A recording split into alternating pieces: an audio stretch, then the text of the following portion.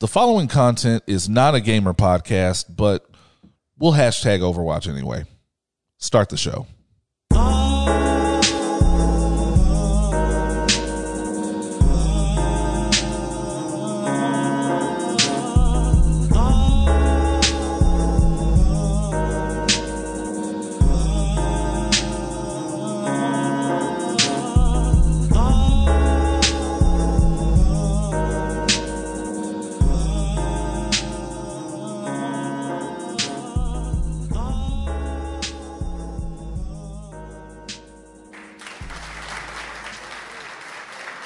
Just gotta let them know. Sometimes you just gotta do what you gotta do to get those clicks in, man. Overwatch is the click. Oh God, on TikTok, Overwatch porn. I didn't know there was Overwatch porn. I mean, well, let's not. I didn't know that. There's everything porn. Yeah, that's true. Like, you're right. There's porn about watching the grass grow. Jesus Christ. There's cloud porn. Jesus Christ. These flowers about to get gangbanged by some clouds. Shit. See, you're gonna fit right in. It's fine. It's fine. I'm sorry, you can't start off with porn and then not expect me to come in on that. I mean, I'm noticing that people are doing just whatever it takes to get those TikTok joints in. And now that Overwatch 2 is out. Wait, when did Overwatch 2 drop? Very silently, like 2 weeks ago. Okay. Very silently. Like if you have Overwatch, or if you've downloaded Overwatch previously, it's just going to update into Overwatch 2. Silent upgrade. It's just like what's different about this? Correct. All of a sudden I have new characters. There's a new story. Yeah, new characters, new modes. They're gonna do. They're not ready with the PvE yet. Mm-hmm. That's coming, but as a result, they have different modes that switch out daily. Okay.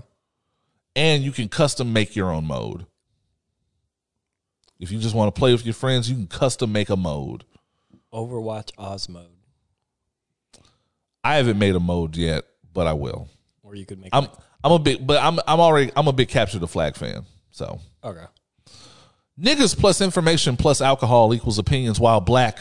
Your black ass cheat sheet for the week in foolishness and fuckery. I am your boy Oz. Oh, that's right. Introduce yourself. I'm Jeremyah. I didn't know we were coming with really cool intros. I should have written something else. I forgot. Hold on. I'm so used to Randall being right there, just having some smart shit to say. He'll usually go, I might be D Randall, or I'm the artist formerly known as D Randall or something. Wow, this is all new. Wait, let me run it again. I'm ready. We'll do it again. Okay. Hold on. Let me get in my stance. Niggas plus information plus alcohol equals opinions while black. Your black ass cheat sheet for the week in foolishness and fuckery. I am your boy Oz. I am a rocket scientist that is drunk. Hit him with their horse. He's literally a drunken rocket scientist. Oh, and I have a name. The name is Jeremyah. This is Jeremyah, aka the Fluent One. He's not kidding, by the way. He literally works in for a company that for an organization that specializes in space travel and monitoring outer space. Yeah, we'll leave it at that. Right, because we want to keep this nigga having a job. Exactly, and I'm drinking today on a mic. So. Now that we're used to. We're used to. Randall's usually the one that has to keep a job. It is episode. Wow, I still can't believe it. 201. That's a lot of episodes, man. It is. It is. You would be syndicated if this was television. Hell you know yeah. What I'm saying? Like, hell yeah. Where's my fucking check? Syndication. That's the next step. Where's my fucking check? Damn it, podcasting is still new. Damn it. It's okay. We'll get there. We'll get there. Let's see. Shout out to the new listeners. The fuck are y'all doing here, man? What the fuck are y'all? What are y'all trying to prove? They heard it on Twitter. There was like, hey, look, I saw this hashtag. They saw Overwatch. I saw Overwatch. I heard something about drinking. Right. I'm there. Somebody say cloud porn. Hopefully nobody came here with the expectation of cloud porn. Shout out to the new listeners, the old listeners, the first times, the last times, the long times. The last times, maybe you're sick of this shit. Who knows? Shout out to everybody on Google, Spotify, YouTube, SoundCloud, a bunch of places. Anywhere quality content is being disseminated. Shout out to all my niggas on Patreon. Patreon conversation was pretty dope. Patreon conversation was interesting. It was an introductory. I'm rotating my guest host while D. Randall is away working with Radio Galaxy. Upcoming Radio Galaxy album in 2023. So it was a little get to know you session. I think they're comfortable with you at this point. I feel known. See, let's see what. What is your mental health like right now? 1 to 10. 1 to 10. We do that. My mental health is a direct reflection of how much money is in my wallet. So, oh boy! Given that payday was on Friday, my mental health is an 11.3. And after I pay my bills on Monday, it'll be probably about a 7.2. I'm not gonna lie. I'm at that 11 to 7 point right now. My little income came in and it's almost out the door. It's fine. It's fine. It'll hold me over. Happy to have income at all. Let's see. Which makes my mental health. I think right now I'm probably. It probably went from an 11 to 7 when you see how fast that shit goes. Right. I think that's the depressing part about it. Yeah, it's man. Like you feel so good when it's there, but it's the rate at which it goes down, and you have to build back up to it again. And it's correct. Like, come on, man. And I had to set an appointment to get my hair done, and they want a deposit. And, oh my God, we have a whole Patreon episode about black hair and how crazy it is now. I don't think Fluent's seen me with locks yet, but there are locks under here. Yeah. Okay, yeah, that's right. I started coming back out the house again. That's right. Yeah. You were at the thing. Okay, cool. Giving flowers while people are here. Flowers go to Deontay Wilder. Congratulations on your win. The real life Clubber Lang. This nigga, that nigga fought, Hellenius. First of all, I think that's false advertising. Hellenius, that just sounds like some shit off of like Troy or Spartacus. Sounds like one of the handful of white boys that's ready for combat. And to be fair, Hellenius is not a bum. Let me put it that way. He's not a bum per se. However, Deontay Wilder dropped this nigga in literally 2 minutes and like 30 seconds. I mean, that's pretty nice. In the first round. Especially someone whose profession is, Right. 2 minutes in, this man's ass was on the ground, period. He gave him the hands. A nice, lean-in, dark-skin punch. Wait. Is that a jab because I'm light-skinned? No. Okay. The only light-skinned people we really make fun of are probably Drake and Amanda Seales. I mean, these are valid points. Mostly Drake. Baby. Wait. Why is that queued up? I forgot to warn you about that one. They like that sound effect. We have a recurring segment called Drake Watch. Man. For no reason at all. We have a recurring segment called Drake Watch dedicated to what is my line? What Drake is doing, who Drake is doing it with, and whether or not there are coded messages to Rihanna in it. Baby. Look, I can tell you some stuff about Drake and Rihanna behind the scenes. What? Mm-hmm. Oh man, we were supposed to get that shit on Patreon. What the fuck? Yeah, Wilder. I love that the road. Like, I don't even want to call it the road back for Wilder because Wilder has improved with each fight over the past 2 or 3 fights. Okay. Like, and also it was him he's been getting used to his new team and kind of the new regimen that his new team is implementing. And the new style. And then definitely in the new style. Shout out to Malik King Scott, his trainer that heads up his team. He said a great thing that I'll never forget that is completely unrelated to boxing. He has it on his hat that says, whatever, if you heard anything bad about me, believe that shit and leave me the fuck alone. Oh my. I love it. Man, look, that. But I like his new team, and I like a lot of it because Malik King Scott has learned from a lot of the kind of greats in boxing training. Coach Robinson, a couple of those guys got a lot of good shit to say. And if he is implementing half of that into Wilder's regimen, which I've seen some of the practice, he seems to be. Wilder has come at, he went into that last Fury fight a whole different nigga. Yeah, but when he went in, he didn't seem comfortable when I was watching it. I'll give you that. I mean? I'll give you that. He was not comfortable with the new regimen. That was the transition period where he was starting to, okay, I'm gonna actually take what I'm learning and finally apply it. But he just didn't feel like he was in his own skin, like he was trying to force this new style. And he seemed I just wasn't a fan of that particular fight. And he was at his most comfortable, I feel, when he was doing what he knows, which is throwing hurt bombs. Because if you can't say anything else about Wilder, Wilder has that power. Yeah. And Fury could not mount a proper defense for that power. I'll say that. Because he put Fury down once. Yeah, but Fury's that's a big man. That's a big, I was saying that is a big motherfucker, bro.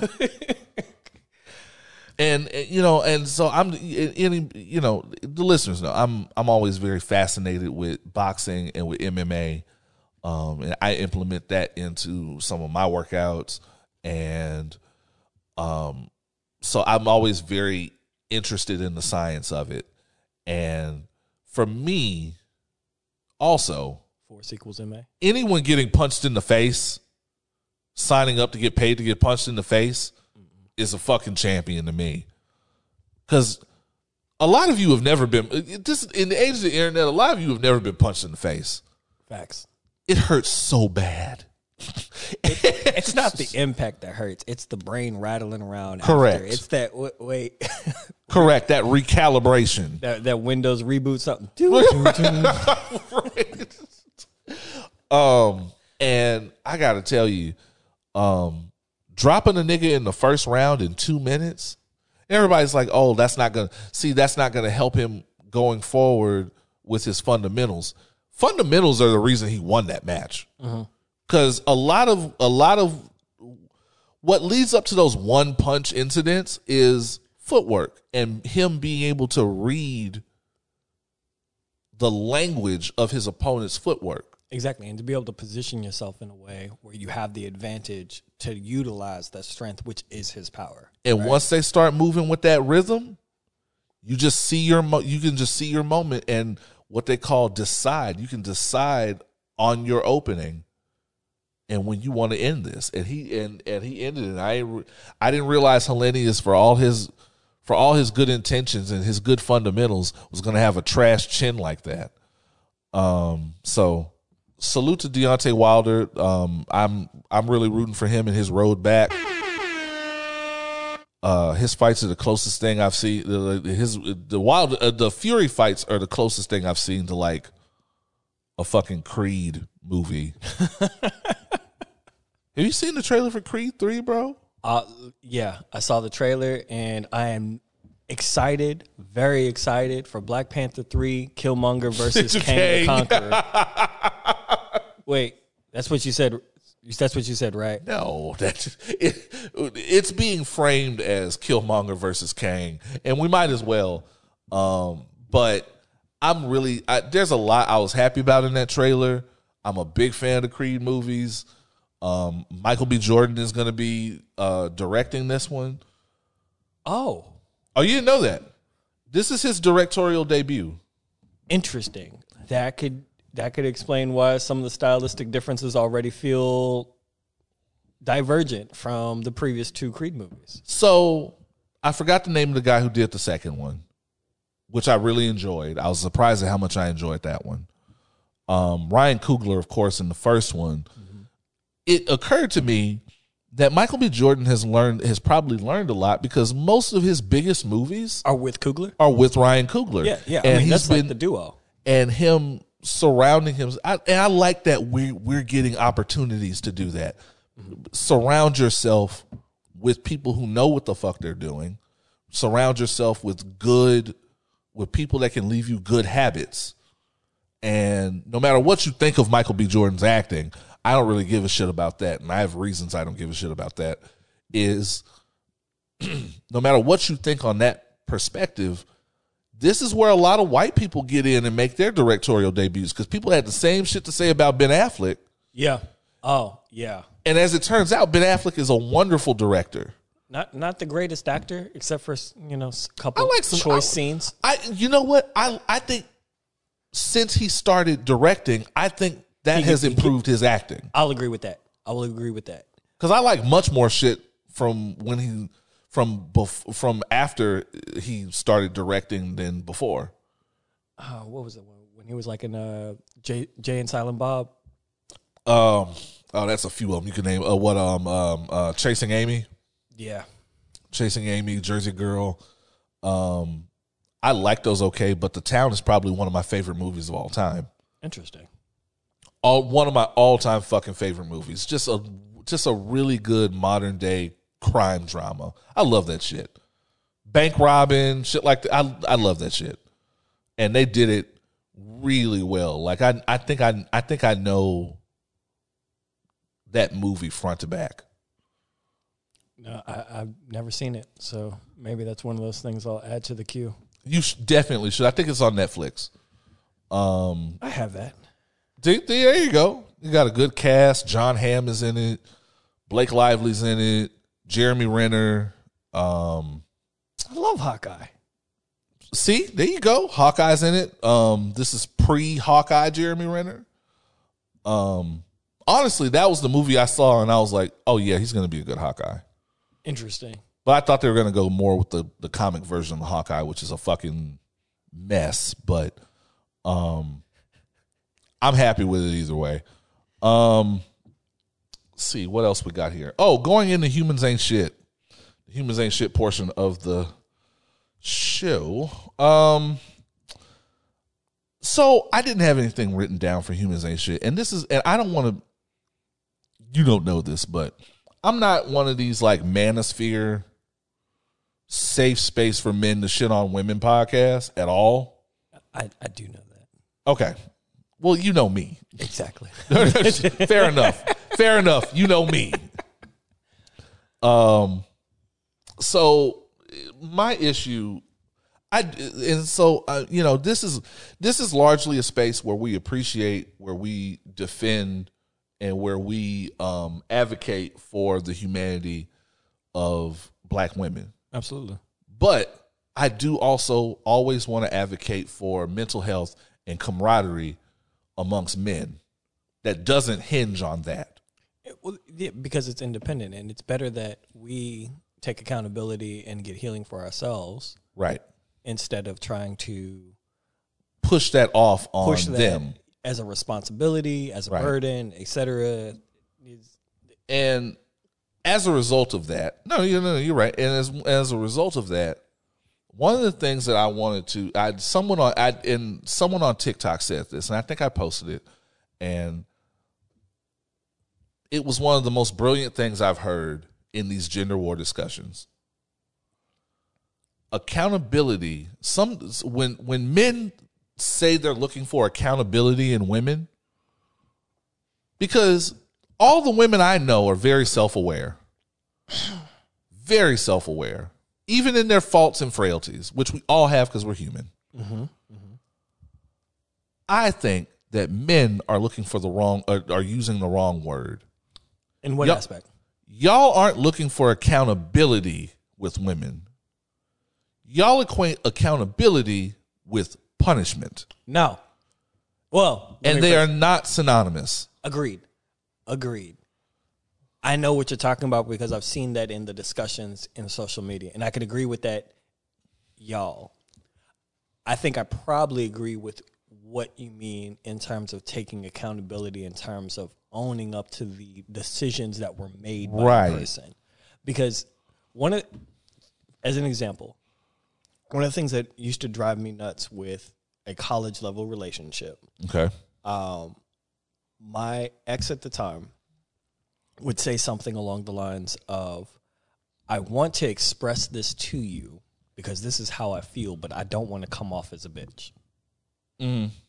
And it was like trying to separate that space of, no, that's how you really feel. Don't worry about how you come off. Right. Your feelings are valid. Your feelings are always going to be valid because that's how you genuinely feel. Right. Now, can you feel a way about something based off of the information that you have, and maybe that information needs to be expanded upon? Mm-hmm. Does that change anything? Yes, no, maybe. Who knows, right? So being able to separate the perception of having feelings is a thing that needs to be taken into account when you're looking at when a man says, I want women to be accountable, but then you're expecting a result to happen from the accountability. Right. Like, she said this, so that means something needs to happen. Right? Like, you know what I mean? Like, that there needs to be some type of result from that accountability, and that's not the case. That's what I'm getting towards. Like, men like to do this thing where it's like women are tired of being disrespected or tired of the amount or the lack of respect they've gotten in a previous relationship, or that they've gotten from the men that they've dated up to a certain point. Okay. And because we are humans and we are supposed to improve, you take those things, you implement going forward, and now it's like, now I want to be treated X, Y, and Z. Mm-hmm. What men do is they hear that and they go, well, and they internalize that, and they see a woman who maybe went for a dude who turned out to be not so good for her. They take this narrative of, you dated this bad boy, or you dated this thug nigga, you dated this, that, and the third, and now that you've gotten disrespected for it, you want good things to come to you. And you don't deserve that because you dated X, Y, and Z, and you didn't date a nigga like me. That's asking someone for punishment. Guess what? Life doesn't work that way, guys. Every so often, something bad will happen to someone, mm-hmm. and the universe will decide it's time for them to experience good things. Wow. The shock that someone should deserve something good after enduring something horrible. You know? And y'all feel like, you wanted this bad boy in your 20s, or you wanted this bad boy whenever you were looking for that. You've come into your own as a woman, and now you want a better man or a different man. And sometimes men do this too. You want a different partner to help implement something different in your life, or set a different or new standard in your life. And you tend to feel like those women don't deserve that because they've done X, Y, and Z in the past. And that's just not right. That's not how the world works. And it's not how morally we should work as people. I think I've seen a post that talked almost like that, where it was a man saying that women will, date some type of bad guy in their 20s, and then in the 30s they want the best of someone, and they don't deserve that because they've ruined themselves. I think that was the word that was put in the I hate that shit. That they've ruined themselves, and I now hate that it's shit. up to somebody else to rebuild them. Shout out to Gets No Pussy Twitter, by the way. I haven't had no sex. Oh my God. I need some.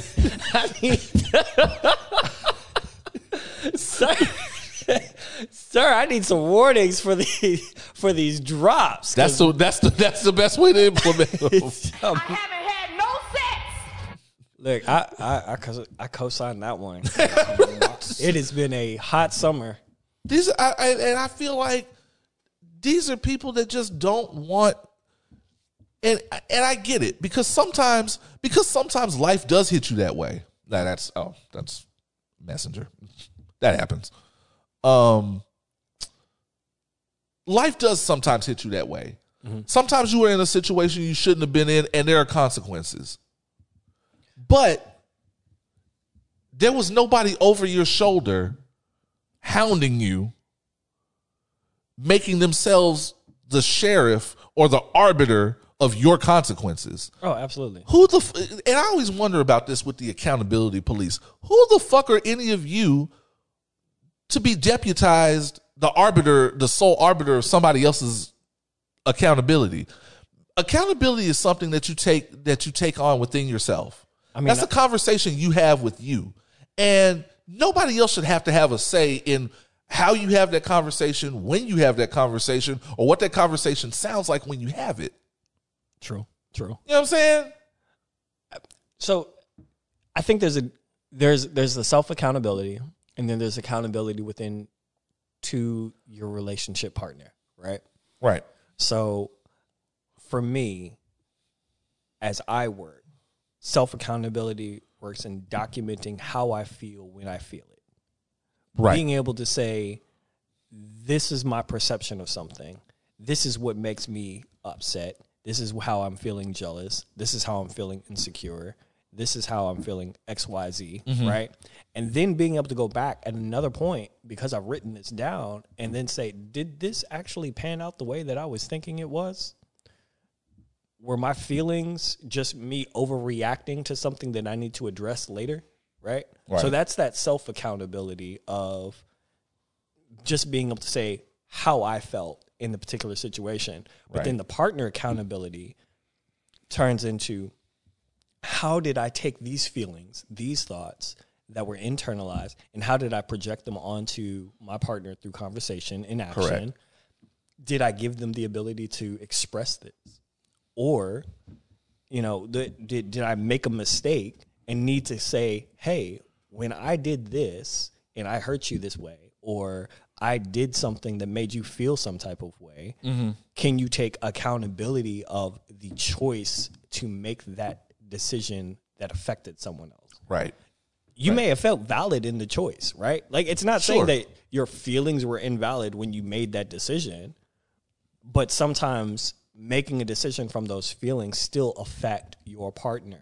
Right. And so you need to be able to say, even though this was a, quote, valid situation, mm-hmm. I felt angry, I reacted in my anger in this way, and now this person is hurt because of the way that I responded in my anger. 100%. That's where accountability is. It doesn't mean that there needs to be a retaliation based off of my response. It needs to be now that I've done this, how do we make sure that this isn't something that happens again? And I think that's what gets missed so many times in relationships. I agree. No, I agree. Everything you said is on point. But I also wanted to add. No, go ahead. I was just saying, mind you, this is coming from two single guys who really don't have a blossoming view of marriage or commitment. So right. Take all of this with a grain of salt. Correct. Maybe here, you get your own salt shaker. I got my salt shaker. You know what I'm saying? Like, we sitting at the table, we got our own salt, just sprinkle. He literally has a salt shaker. We're recording live in what I would consider the nicest house I've ever seen in my circle of friends. Pretty much, this looks like the lair. This looks like I'm convinced that there is Batman gear in the back somewhere. Oh yeah, that's over in down the hallway. Gotcha. Okay, gotcha. Like everything that I want to do with just my bedroom, he has done just in the living room, which is like, Jesus Christ. Hey Siri, Turn the fireplace on. What the fuck? This nigga has a voice activated fireplace. This is what happens when you work for a organization, a well-known organization that specifically works in space travel and or space exploration. Wow. And I just wanted to put a pin in the accountability thing, and we can leave that portion there. The focus on equating accountability with punishment and consequences, I feel like takes away from our ability to empathize and our ability to show grace. Nobody wakes up in the morning trying to fuck off their life. Nobody. And nobody wakes up in the morning wanting a partner to ruin them. Whether that be financially, whether that be psychologically, whether that be emotionally. And we've all been there. Yeah. Whether we had the best of intentions or not. And not every partner is so forthcoming and to reveal themselves as a terrible person when you get involved with them. And I think everybody can kind of empathize with that. And I think some people even lie to themselves though, and that's the problem. That's also correct. You know, when you see someone that you just feel checks all those boxes for you, and then starts revealing things that you weren't even looking for before. And you want to see the best in them. And then you start seeing the standard that they hold, though. You want to hold yourself to that standard. Right. You're like, now I'm around this person that, you know, makes me feel a way I've never felt before. Fair enough. And then you lie to yourself of, I think I can do this. You know, I'm gonna go to the gym and I can hit 500 on the bench. Right. Oh, we've all been there. I'm not hitting 500. I'm not hitting bench. 500. Oh no. And now I've set myself and my partner up for failure because I wasn't honest with myself. And now here you are. Yeah, no, I get it. So I think just going forward, I would encourage people to maybe put grace before trying to be judge and jury for someone. And we could do a lot better in showing people grace, especially when we've probably been in similar situations, if not worse. Also, just the Samuelites, y'all just don't want happiness. Y'all don't want happiness, and y'all don't want anybody else to have happiness. I haven't had no sex. Song of the week, man. Song of the week. Y'all know how I feel about a Sid feature, bro. Sid, shout out to Sid, shout out to the internet. Always a vibe. Always a vibe. Man. Oh man, I'm telling you. I'm excited for the song of the week. This is ZAYN featuring Sid. I did not know ZAYN was formerly of One Direction dude. I thought all their names were Zayn. With those little white pop boys, I thought all their names were Zayn, and Zayn. The podcast cannot see my confusion right now. My face is it's that dude exactly. What? Oh, he's going through his black phase. Oh, okay. That's how you become successful. Like Justin Timberlake. You got to go through your black phase. You break off. You go solo. You leech off of black culture, and then you elevate. And then you get caught up in some bullshit, and you have to go back and lean. You know, they catch you saying nigger or something. You got to go back and lean on your white people. Oh yeah, absolutely. It's like, you know, I like country too. Justin Bieber's been down the block and back so many times. Everybody forgot he definitely said one less lonely nigga. Did you know about that? I just never paid attention to Justin We'll get back Bieber. to that. I never paid attention to Justin Bieber. We'll get back to that after we come back from the break. This is When Love's Around by ZAYN and Sid. We'll be back with more foolishness and fuckery. You are experiencing Opinions While Black. Let's go.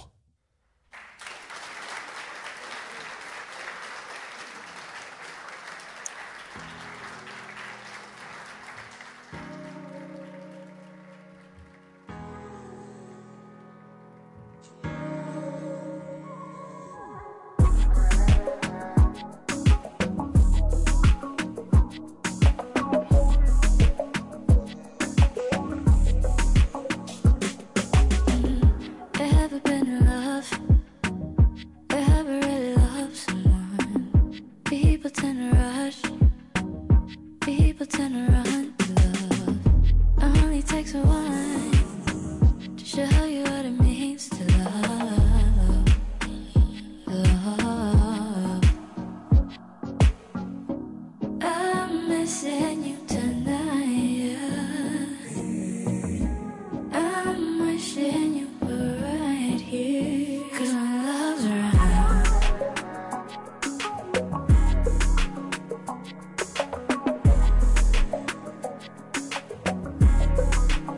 'cause when love's around,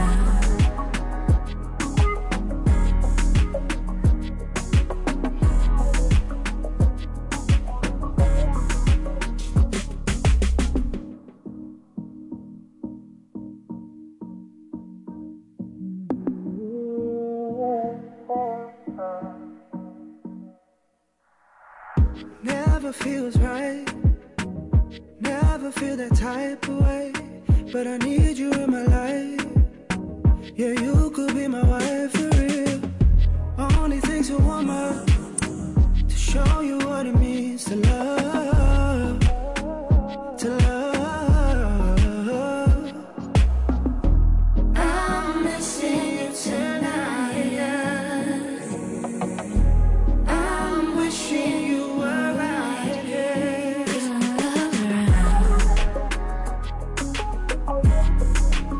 'Cause when love's around, 'Cause when love's around, 'cause when love's around, 'cause when love's around. Keep me up until the morning. You can see it in my heart. You've been giving it your effort. Keep me up until the morning. You can see it in my heart. You've been giving it your effort.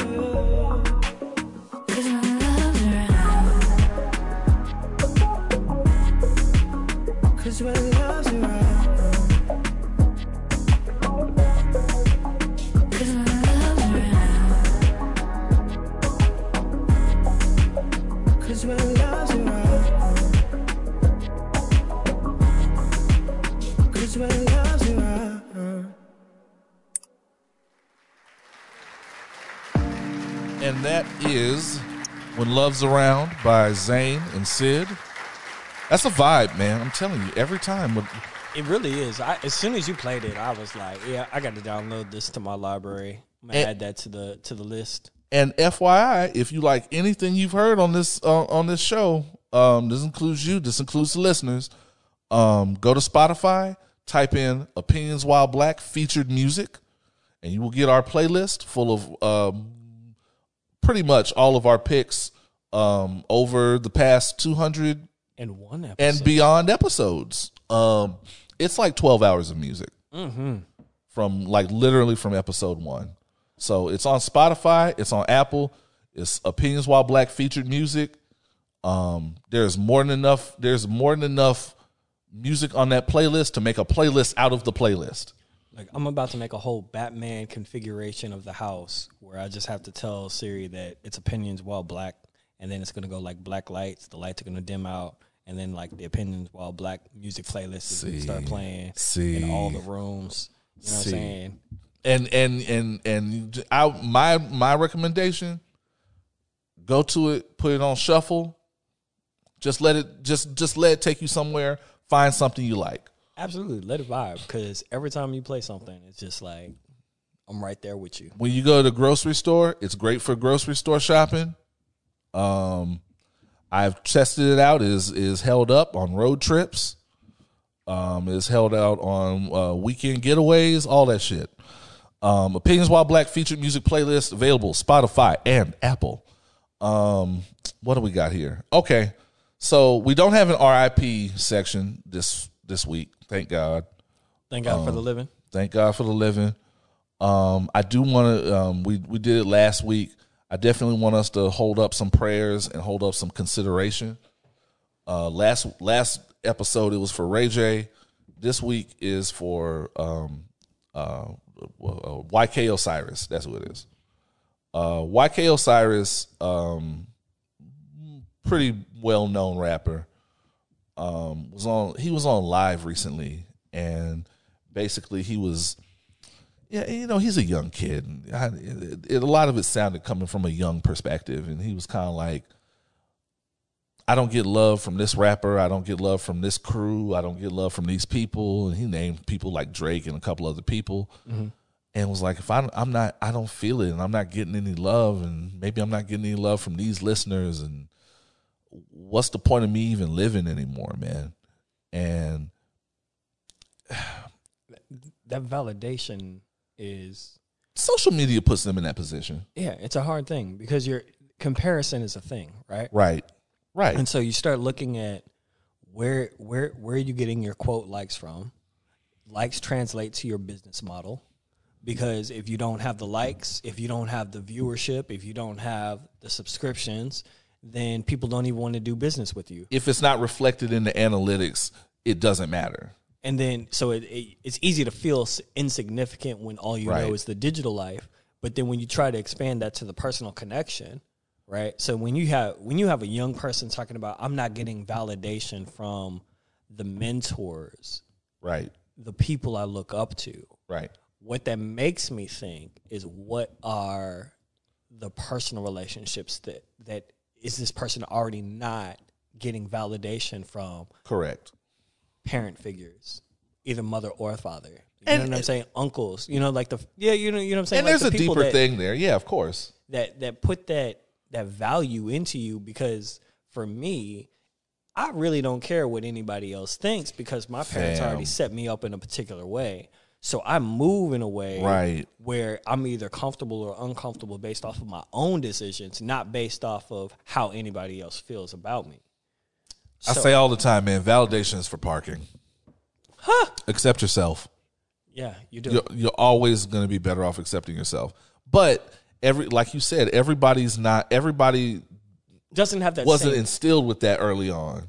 Exactly. And especially, we have to understand, see, we come from a generation where we remember life before the internet. And we definitely come from a generation where a lot of times we were left to our own devices. On the internet? Not on the internet necessarily. See, where we were left to our own devices. And I know for me, I come from a generation of I'm going to work, lock the door. Yeah. Lock the door and don't answer the phone. And you just had to be trusted to act right, not break shit, and know how to make a fucking sandwich.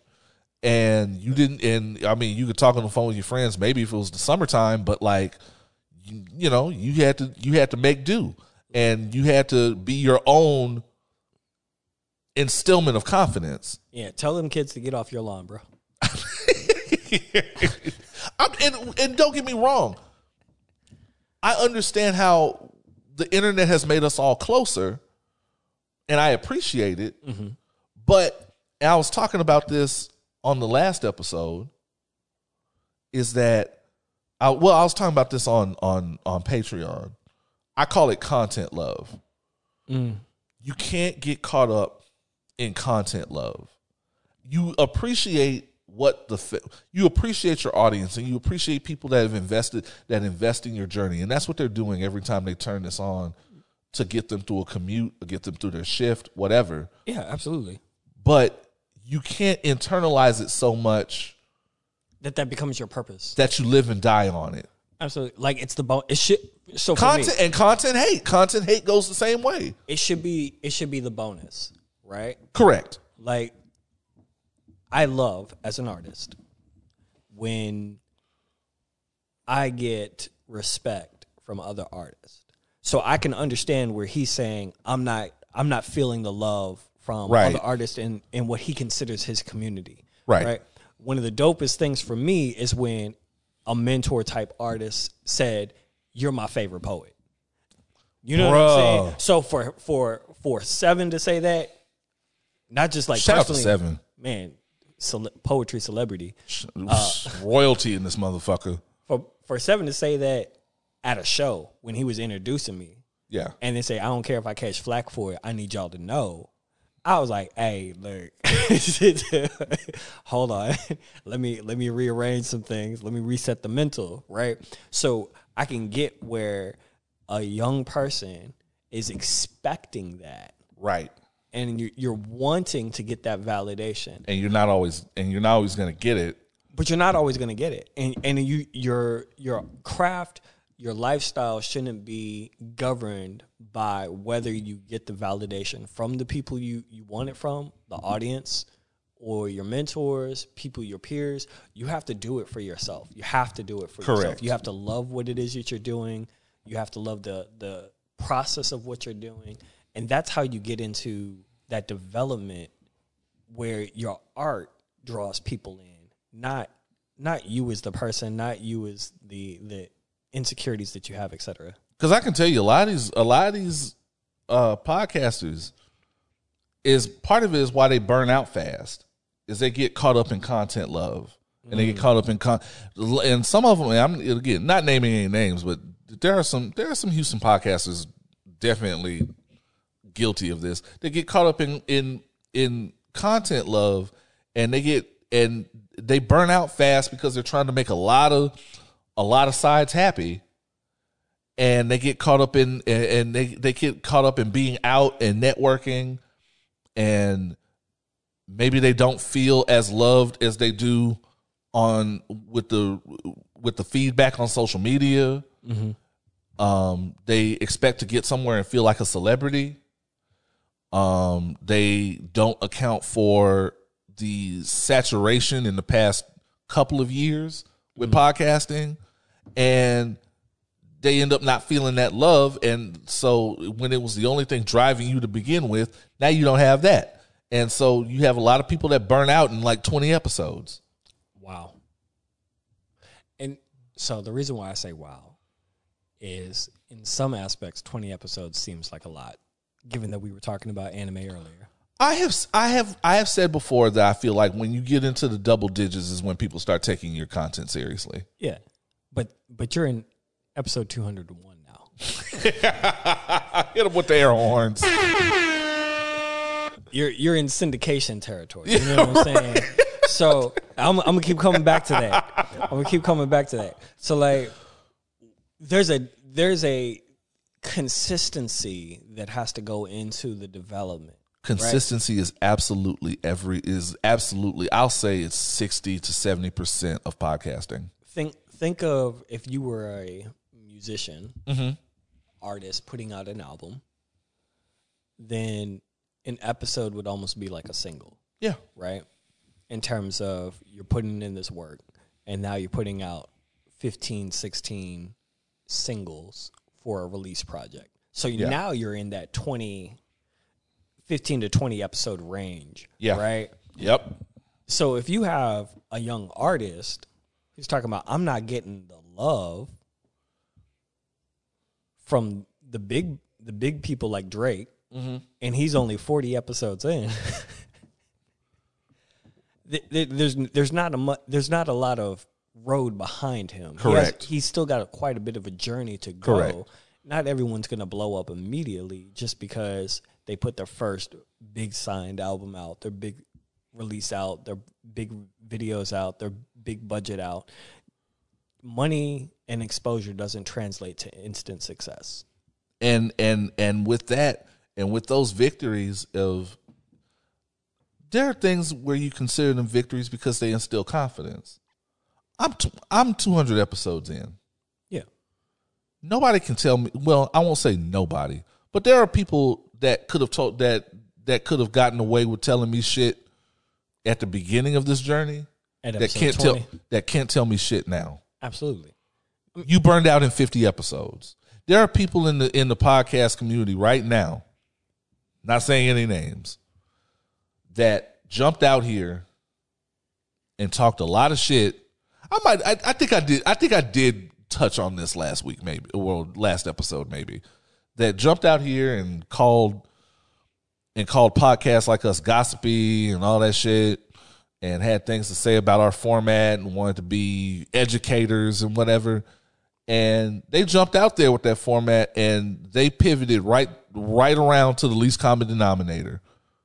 a few episodes in because they weren't getting the clicks that they were originally getting. Oh my.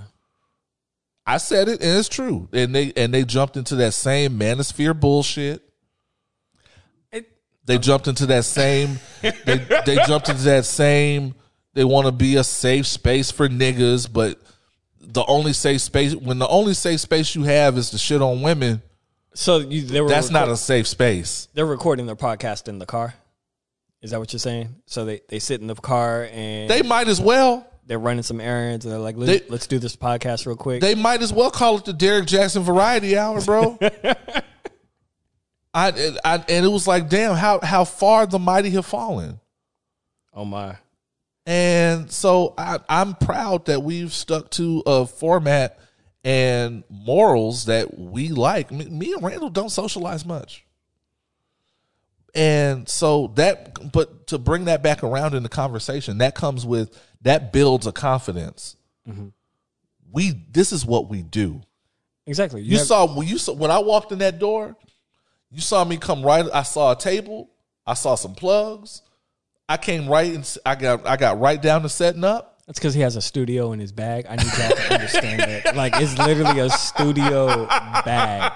This man pulled out a whole laptop, recording session, headphones, the mixing board, got the cables running all over my kitchen table. It's not a kitchen table anymore. Man. Give this man the fucking air horns. I tried to take a selfie like, look, I'm recording the podcast. My friend said, why you got so much seasoning in your studio? Because again, oh shit, take everything with a grain of salt. That is the name of this episode, Seasoning in the Studio. If Randall's listening, go ahead and mark it.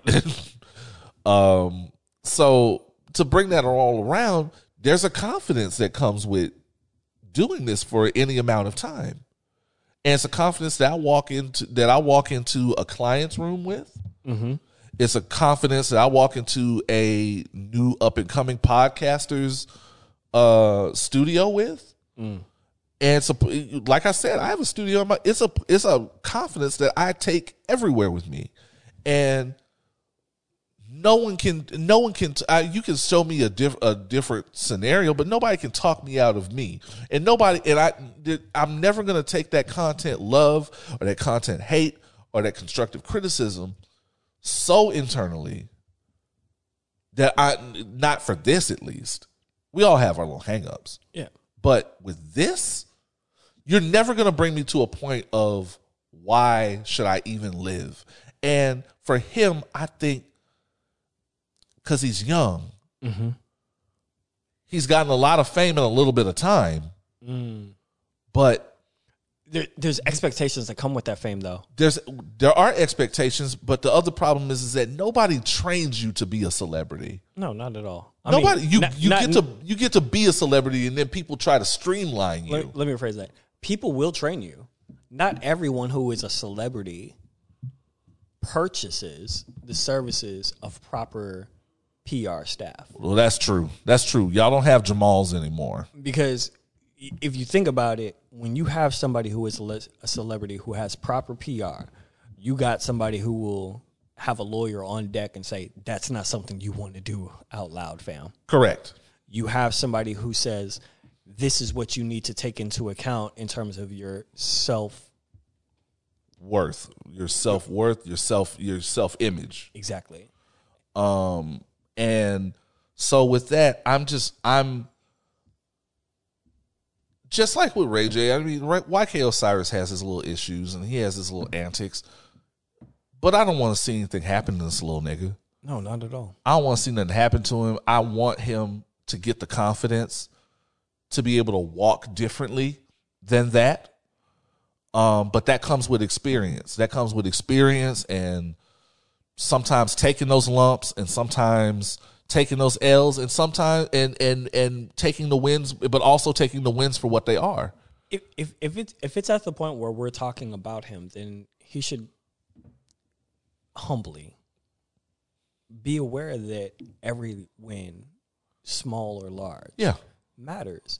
Agreed. There are people who care about him personally, care about his artistry, who purchase and support him, and instead of worrying about the big names, instead of worrying about the hate that in this day and age is so easy to get. Correct. You know, you could wear a blue suit on a Wednesday and people will tell you should have worn a black suit. Correct. Right? Like, I mean, like, yeah, it's the internet. So don't take everybody who criticizes you as something as a negative attack. Right. As much as being able to take the wins of, here are people who are, I had 10,000 people stream my music. Right.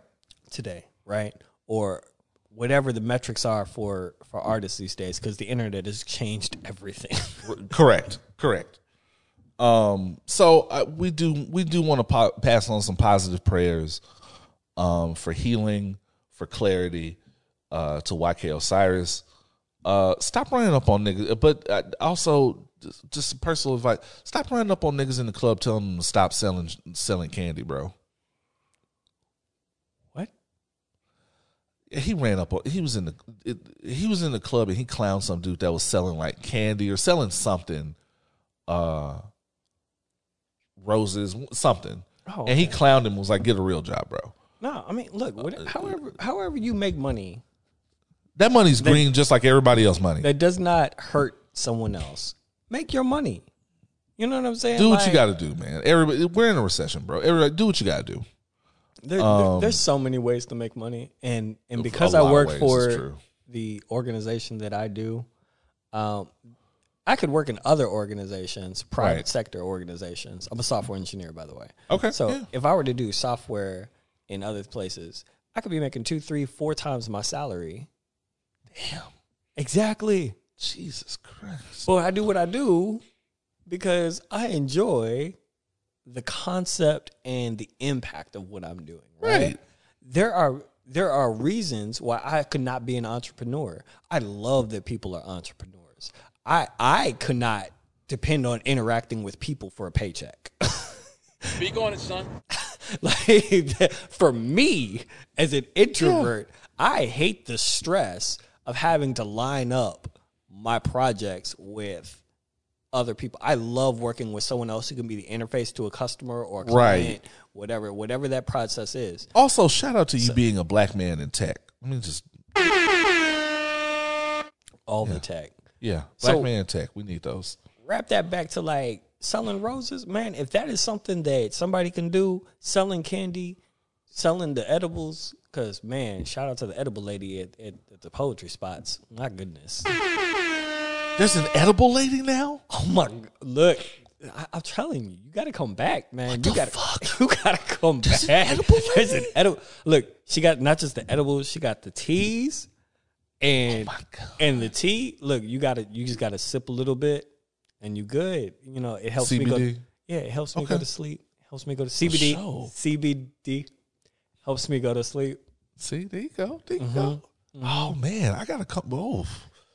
They got an edible lady now. I remember they used to just have like a rose, like a rose dude, and a bootleg DVD dude. Hey, but look, so if you got a cheap date that you need, you know, the rose dude and the DVD dude is a good hookup to have. Look, you know what I'm saying? Because how many guys are buying flowers right now? Not enough, bro. we had a segment about one of my dates. Where I buy flowers and I bought flowers, and just me waiting on my date to show up, people would just walk up to you and go, "Can I ask about the flowers?" Well, you have a date. Oh wow! And then some lady brought her daughter over. It was like, I just wanted you to see this because there are still men that buy men flowers. do this. Men still do this. We got to bring back the flowers. 2, I want to say we got to bring back the love letters, but that's going to put some of you niggas at a disadvantage. No, because people have to be able to write and make coherent sentences. Correct. So, I mean, I've seen your tweets. Like, write a love tweet, write an actual love DM. Don't just be like, you know, hard eyes, whatever. You want to get in the DM. Like, actually send something that matters in the DM. Express yourself however you are. Not everybody is, a Pulitzer Prize winner. Use Adobe to the fullest extent, bro. That font going to change everything. That background going to change everything. I'm going to say one thing. I need to get this off my chest real quick. Do it. pull the chair out for your date. Fam, I went on stand up three when she separate goes to the dates. bathroom. Look. So see now you talk. This I feel Stand like up when she go to the bathroom. I feel like we dating ourselves because I was taught, even with my mother, and this is how my father was bringing me up, right?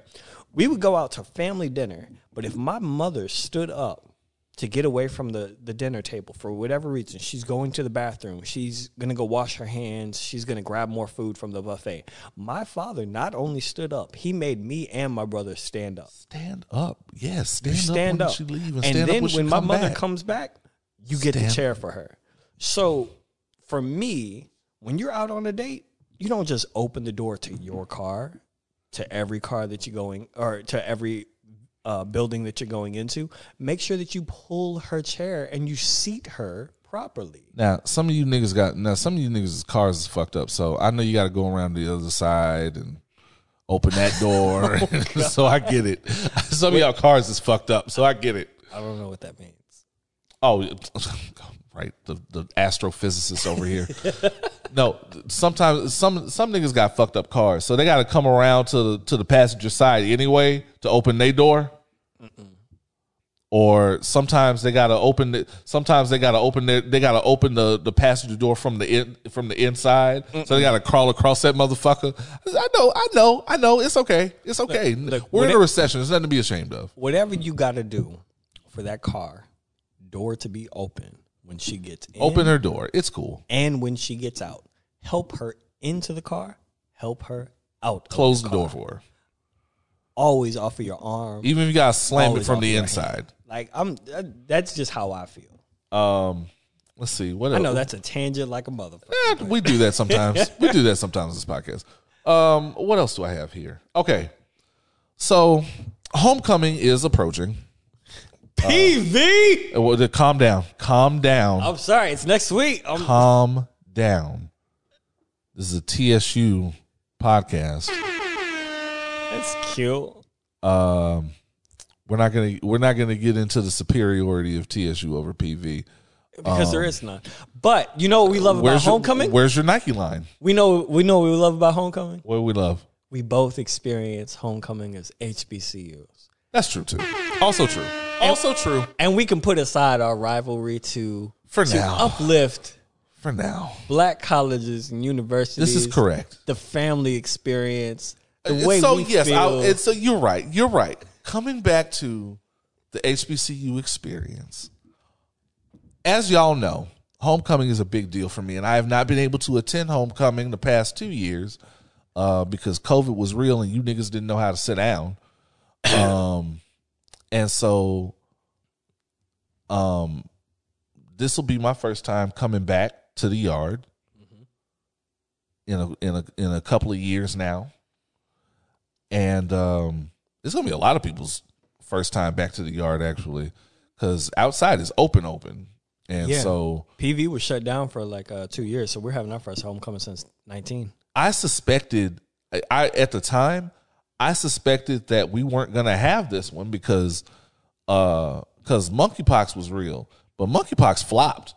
I'm glad. Monkeypox flopped in a motherfucker. Is that really a disease we were rooting for? Like We weren't rooting for it, but when I say when I say it flopped, I mean like COVID did numbers. COVID was doing triple doubles out here, and monkeypox did no numbers in the first half of the game. So look, but it's terrifying. it's still to out. look at. It's still out there. Please take care of yourselves. Please wash your hands at all times. Stop touching shit. But Wait, it has not touching done. butts. It has not stopped touching shit, I thought you said stop touching butts. sir. Always touch a butt. Okay. Wash your hands and the butt first. Wash your hands. Preferably make sure the butt is washed. But like, so we're back out. So we're back outside, and I feel like some things y'all need to be reminded of some things going into homecoming on a cultural level. Okay. So on Twitter, somebody, they got summarily dragged for it. They were like, You niggas 30 and up still going to homecoming, bro? Where you get your money from? And so they got dragged and was like, really? Is this what we're doing, 20 and under Twitter? And so, and Ariel, a friend of the show, shout out to her. She was on her stories talking about whether or not, like, if you only went to college for X amount of semesters, and I think in her book it was like 2 or 3 semesters, should you be going to homecoming? And it's homecoming for people that actually did the work. Here's how I feel. Let it be known. I'll jump out there. Define the rules of HBCU homecoming. I feel as though, and this is only because, remember, if you're playing Opinions While Black Bingo, I was about to talk about community. As a community-minded individual, homecoming is not just about the students. It's not just about the school. It's about the culture. HBCU homecoming is something that is so inherently and traditionally ours. Yeah. From top to bottom, that it's so much bigger than that. Then, first and foremost, you niggas need to stop the gatekeeping. Some things need to be gatekept. This isn't one of them. We should not be gatekeeping each other. And in that regard, I know for me, TSU homecoming, this is from somebody whose father went to TSU as well. Shout out Legacy. Rest in peace, senior. I love you. And being exposed to that early on, the thing that you notice up front is that homecoming isn't just about, it's not just about who started, who finished, who got this degree, who got this fancy job. Yeah. That's shit for the real world. I mean, but even in homecoming, do we even say, this is not like, I don't know, for me, growing up, culturally, watching things, consuming, you see things like the high school reunion, and that's where the shit matters, right? Right. Where people are like, oh, look who has a family, look who has the job, who has this. But then when you look at homecoming, every time I've been to homecoming, that ain't ever a discussion. The discussion is who got the drinks, where'd you get the food, right? Good to see you, fam. And then you just throwing up whatever signs for whatever group you in. You partying, you with the booth at the DJ, you getting drunk and having fun and eating all the food, and supposedly there's a game that happens. There's a game at some point, but you're right, and I want to touch on that point. For like a high school reunion, yes, a lot of it is about, it was one of the last times you got to be a kid and you got put out into the real world, and now you're coming back and everybody gets to see how the real world affected everybody else. From that perspective, especially the 20. I passed on my 20. I don't give a fuck about those people. I passed on my 20th because I got invited to a birthday party, and I wanted to cultivate the relationships that I have that are active and current in my life versus revisiting the past. Everybody, well, that's, you know what? Speak on it, son. And for me, everybody that I've wanted to talk to since high school, I've talked to, I follow on social media, or I've blocked on social media. Absolutely. If I wanted to talk to you in 20 years, I would have, because of the internet. So I passed on that. But yes, it's an insight into who you were before the real world hit us all, and you getting to come back and have camaraderie over that. College is a little different. Yeah. College was your prequel to the real world. And people are coming back to that to take their minds off of the real world. I feel like college was a lot of where you defined your identity, right? Also correct. Like in high school was one of those things of you were kind of like going with the flow of typecasting. But then when you get to college, like the stereotypes are not the same. Right. The confidence is not the same. The community is not the same. And so you can truly figure out who you are, whether that is something that happens in a couple of weeks or a Right. semester, 2 to 3 semesters, graduating, right? Like there's different ways of defining how you define your home and your adult personality, your space, whether you graduated or not. Like you may find that this is where you figured out who you were. And that college And what maybe that wasn't means. your shit. Absolutely. And so, and with that, because I think there are people, because one of the points of higher education isn't just to develop the mindset, but to also develop character, Oh yeah. especially for us. And I feel like there are a lot of people that no matter how much time they spend in college, having that exposure to somewhere that's by you, for you, made you a better person. It did for me. It did for me as well. I grew up in a majority white suburb space, right? Like when I was in Boston, yeah, that was, you know, it was called Mattapan, the area that I was in, South Boston. Somebody told me later that it was nicknamed Murderpan because of Jesus. the rates. So there's a reason why my parents wanted to get me out of that type of neighborhood when we moved to the suburbs in Clear Lake, right, of Houston. Oh, okay, so you went straight to somewhere where you would actually hear the R's. Gotcha. Right. We went from Murderpan to Clear Lake. Right. Right. So now that we're in Clear Lake and I'm doing all of these things in that space, I had this limited mindset of what it meant to be black. Right. Because to be black was the interactions that I see on the media and the couple of people that I would run into primarily with church. Right. But then go to an HBCU and see the full diversity of our culture, to see how everything flourishes and how wonderful we as a people are. We are, correct. Man, like that. If I feel like my life would be completely different if I had gone to any other type of university other than the HBCU. I wanted to go to Boston College. So glad that didn't happen. Really? My mom went to BU. I wanted to go to Boston. See, I was down for Boston College. I think maybe Southwestern. Okay. No, Northwestern. That's what it was. Boston College. NYU was kind of a pipe dream. I'm glad I got to experience New York the way I did later on in life. You like to go to New York though? Oh yeah, that's my shit. I miss it actually. I want to try to make it back in 2023. You're like one of the few people I know that likes to visit New York. I fuck with. I mean, shout because I got people up. Man, shout out to all my people up there.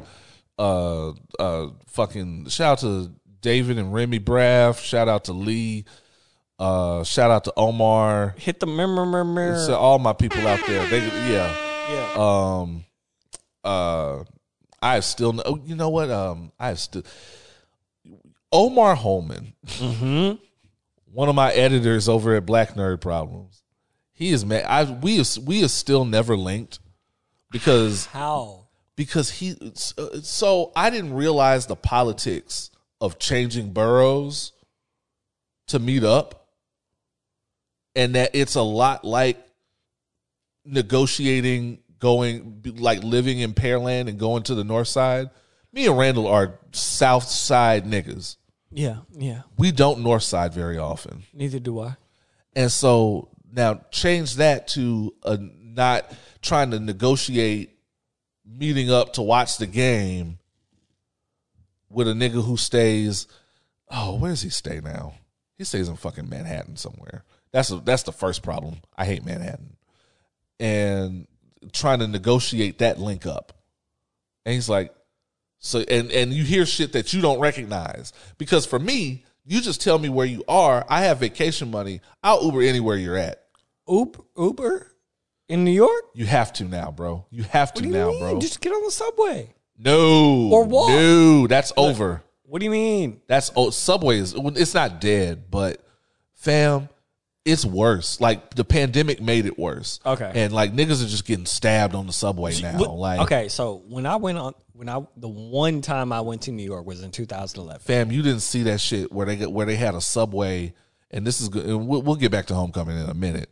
But you didn't see that shit. You didn't see that story where it was a nigga on the subway just sitting there in his seat calmly holding a butcher knife. A butcher knife with dried blood on it, fam. But it's New York. I mean, aren't you supposed to be seeing everything on the subway? You ain't supposed to be seeing that. I'm just saying. And that on top of COVID, on top of MTA has raised the fares again. Everybody's just happier either on the bus or on an Uber. Have you seen New York traffic though? Why would I want to? I'm not even driving. Why would I want to be in that? Let me just at least have the.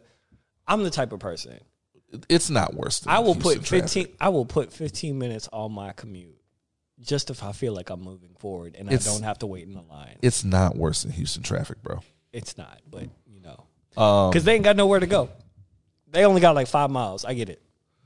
But the other thing I did want to come back to about homecoming is that y'all have to remember. See, these young kids, you have to tell them stuff. Mm-hmm. Homecoming is about coming home. Yeah, you mean the alumni? Words? The alumni is about coming home. Absolutely, and it's about the football team also coming home from away games. We have football teams. Everybody forgets there's a game. Oh gosh! But I mean, I know the band does like their march and their parade in the morning. You don't know where they're going. You know, they just be marching, and then at some point they perform in the stadium, and there's people there already. And I see all we know is to turn up. I see these guys in helmets, and are you telling me that that's the football game? That's a game. They're going to play a game. And where's the food at? Where's the liquor at? Preferably at the tailgate. These are the real questions. You know what I'm saying? Like, I heard the music. Where's the food? Where's the liquor? And there's so many more politics to it now, because then there's the chick that you wanted to fuck back in the day. Hey, look, we're not getting all that though. That's not that's the underwritten rule of homecoming. That's all the memes. There's all the jokes. You already know. It's like, all right, who is in town? Who's still wearing the ring when they come into town? What hotel you staying when you at? get that when somebody walks up to you at homecoming. And they're like, oh, you know your girl here. Who? What?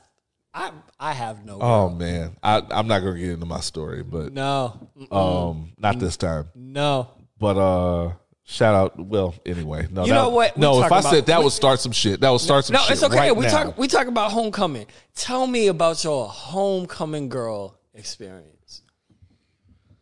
So give me your opinion. I have a couple. I know one for sure. It was a chick that I was trying to shoot to at the time. She was in like student government back in the day, and we love politicians. Her friend kept trying to put us together, and we did go out on a couple of dates. I don't know what I said to her in particular that upset her. Hello? I forgot at this point, but it was there was some kind of miscommunication in the text message. Gotcha. And so it just didn't work. It just didn't work out that way. As much as I wanted it to, she was a nice lady. Did not work out that way. No hard feelings. I saw her periodically when she'd be in town at like, the 30 and up places back in the, you'd show somebody Alley Cat, Fox Hollow. Oh yeah. The good spots. This is the spots, right? The good spots. The Flat, whatever. And I ran into her, and I was on some different shit, so I really wasn't paying her much attention. And I had just done a radio show. I had just done Flash Gordon Parks' radio show at the time. Mm-hmm. Shout out to Flash Gordon Parks, man. Absolutely. And I was sitting with the homie Amanda. This is late. This is late. We had just stood in a long ass line for funnel cake. We love you, Amanda. We sitting on the yard talking, and she just comes up to me out of nowhere.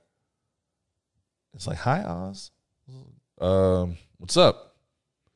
and she looks over at Amanda trying to gauge whether or not this is my date or not. Not at all. And Amanda will let you think that because she's a fucking hater. Because she's a fucking hater, and I love it. And this is what we love her for. And she says, I just want to say, I heard you on Flash's show, and it was a really interesting interview. And I don't know. Maybe we could talk about it a little later. And Amanda just playing her position, just waiting on the signal, because she don't give a fuck. She doesn't. And she goes, "Hi, I'm Oz's friend."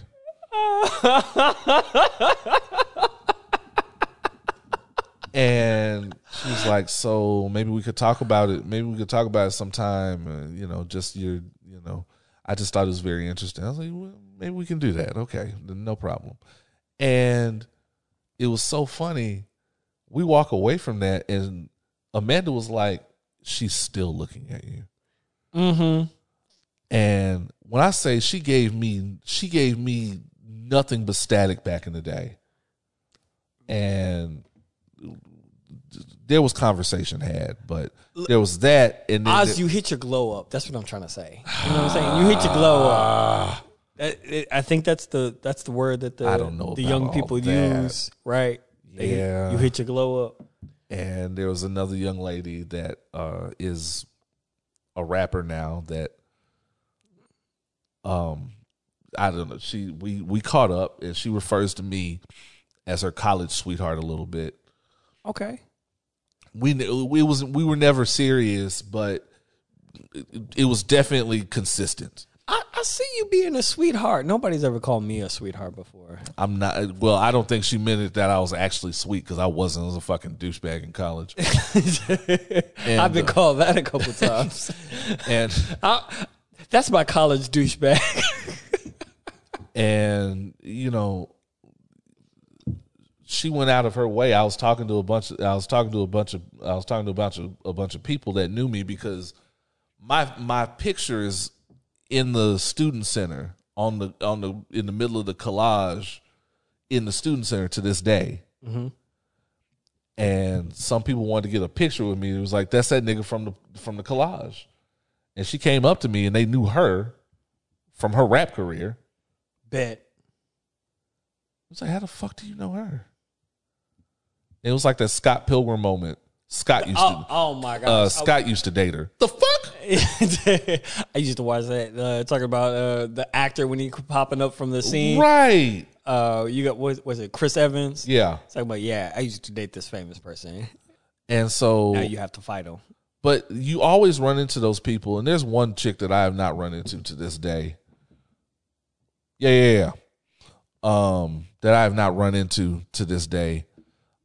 Probably, that would only, with the way my love life is right now, that would only start trouble. Oh my! So I'm probably going to be high. I'm too high and drunk, to do the link ups this year. Hey, look, but that's the best part of homecoming is when you run into the people who you saw one way when you were a younger person, mm-hmm. and you see either those feelings that were not quite requited at the time, yeah, right? Or you see like how somebody glows and grows into their own position, right? right. That glow up, that grow up, right? Right. When you see that person who is always been down for you too, right? Sometimes you got those situations. That's true. That's true. You got some people that's like, man, I come for this person. I've been down, will be down. It's been 20 years. We could be 50, 60, 70 more years. You know what I'm saying? Like, it is always good to see them people that you don't always get to see, because I've been getting messages for the last 3-4 weeks talking about homecoming. Just, are you going this year? Are you going this year? Are you going this year? I'm trying to be there with you, bro. We're like, what we doing? And this is the thing that the young people don't understand, is that they're all caught up in, you're 30 plus. Why are you here with us kids? We ain't worried about you niggas, bro. That's why they got the rest of the week. Not only do y'all have the rest of the week, I mean, we are here for all of the old link ups. We're here for all the old drama. We're here for all the we're here to get drunk. Not literally the drama, but I like the drunk part and the link up part. I don't know about the drama part. Not literally. There's not a lot of drama. We're here for that shit. We ain't worried about you niggas. We ain't worried about you young niggas. We don't even know any of the songs the people at the homecoming concert are singing. You know, and it's funny. I don't know who the fuck Rob 49 is. I remember as an undergrad and being at homecoming events and seeing these like adults that was like 50, 60 years old, like in the Baby Dome at Prairie View, and you know, we got like our music playing and they just looking confused, but they still rocking and stuff. And it was just like, what are y'all doing here? But then now that I've graduated and I'm older, I get it now. Yeah. Because it's that connection of where we are at the current university level versus when they were there. The things that happened when I was an undergrad are not the same. We got so many different developments that are going on at Prairie View. I'm sure that's the same way at like all the different, you know, universities around the South. A bunch of shit look different at TSU. You updating dorms, you updating the campus, you updating curriculum patterns. Right. And so you got these alumni who are coming back, they seeing what the university where they made a memory, where they made a formative memory. Right. Where they're donating, right? Because universities are being run off of alumni donations. Correct. So what is exciting? The alumni energized. Exactly. And also, just to put a pin in all this, TSU's homecoming. TSU is in the heart of Third Ward. It is the one time in the year where an event is happening and people just, there's a silent understanding that there's not going to be any real static. Ain't no guns, no guns busting, no real major fights popping off that can't be broken up easily. And it's a peaceful time. So I love that for the community because it's I consider homecoming a community event. And it's something that if you're black and you live in a city with an HBCU, you just know. It's the cookout that everybody invited to. Correct. Right there. That's what you were saying to me. I did want to talk about, so I realize we're all burnt out on Kanye. Randall has been burnt out on Kanye. I feel like I burned out before Randall, to be honest. Like this is a 4-year-old podcast. Randall was burnt out on Kanye 3 years ago. Yeah, no. When did Kanye's mother die? Probably. That's got to be a decade ago. There, that's it. Because it was one of those, like, I understand how grief works, right? Mm-hmm. And so giving grace towards the grief. Sure. But then when the antics started intensifying in swings, and so it was like, if you're one aspect of the right and one aspect of the left, and you're swinging as a pendulum between, and you're not even stable between what it is that you say that you're looking for, then it just became like, for me, it just became hard to like, and that's continuously support. Sure, no, I get it, and that's why I'm saying we don't have to talk about Kanye's antics in particular, because I feel like we're at a point now where Kanye is going to Kanye, and things are going to, and he's going to do whatever he's going to do. But I feel like there's more. I feel like there's productive conversation in kind of the cultural ripple effects that happen around Kanye. It's like the Marvel universe. Yeah. So we don't necessarily have to talk about the snap. We talk, like the Marvel universe usually talks about is usually what the things that are happening in the wake of the snap or in the wake of the death of Tony Stark or whatever. I saw a post where someone said, Kanye is fighting the Illuminati in front of us. Jesus Christ. And I was like, Wanda did it better. I was saying, Wanda fought the Illuminati better. I'm sorry. If this is him fighting the Illuminati, he gonna get folded. Fuck that shit. Oh my God. Yeah, I was, it's just on a real quick, on a Marvel tangent, real quick. All you Hulk dissenters or whatever, Dissenters. shut the fuck up. I hate this new shit now where people are going back to the Ed Norton Hulk and they're all like, "Oh man, I wish we had that Hulk back. That Hulk would have destroyed Thanos." No, that Hulk would have got his ass folded too. Shut the fuck up. He would have got his ass folded. He couldn't fight the Abomination. I feel like the people that don't understand why Hulk got folded by Thanos with a power ring already don't understand Thanos as a general concept or understand where mentally Hulk was, because Hulk ain't ever lost until he got to that position. Tell me you don't these niggas tell me you don't read comics without telling me you don't read comics. Thanos, some of the most powerful Avengers have had to like dogpile on Thanos. Absolutely. All together. I'm talking about Hulk, Hyperion, Thor, all literally dogpiling this motherfucker, and I've seen it. I can show you the panel. And you talking about Ed Norton Hulk. I could go into my whole thing about why this Mark Ruffalo Hulk is completely reasonable and more in line with the comics than y'all think. I might save that for Patreon because y'all niggas are so simple. But Ed Norton Hulk would have got his ass folded like a fucking chair. Fuck y'all. But can you just do that on the Patreon where I come back? Yeah, I want to be in on that conversation. I'm always happy to have that conversation. Let me be a fly on the wall for that conversation. You know what I'm saying? Because I don't want to get too MCU because that's when the pussy dries up. As far as the listeners, easiest way to dry the pussy up is to get too deep in the weeds about MCU or hip hop. She-Hulk. I have not finished She-Hulk. I got one more episode. Okay, I enjoyed She-Hulk because I did enjoy She-Hulk. Absolutely, I enjoyed She-Hulk. I absolutely thought it was hilarious. I love how it makes fun of. It's just like the comics. The concept of the MCU. Yeah, it's just like the comics. The same thing. I love it. Yeah, very John Byrne. Yeah, but not to get too deep in the weeds there. But so you're not necessarily discussing the snap, or you're not necessarily discussing the events of Endgame. You're discussing the ripple effects and the way the world is affected by these things. And so that's how I feel about Kanye. Kanye is just an event at this point. He's made himself into an event. And we're just kind of in the throes of that event. And so with that, the Drink Champs interview. Okay.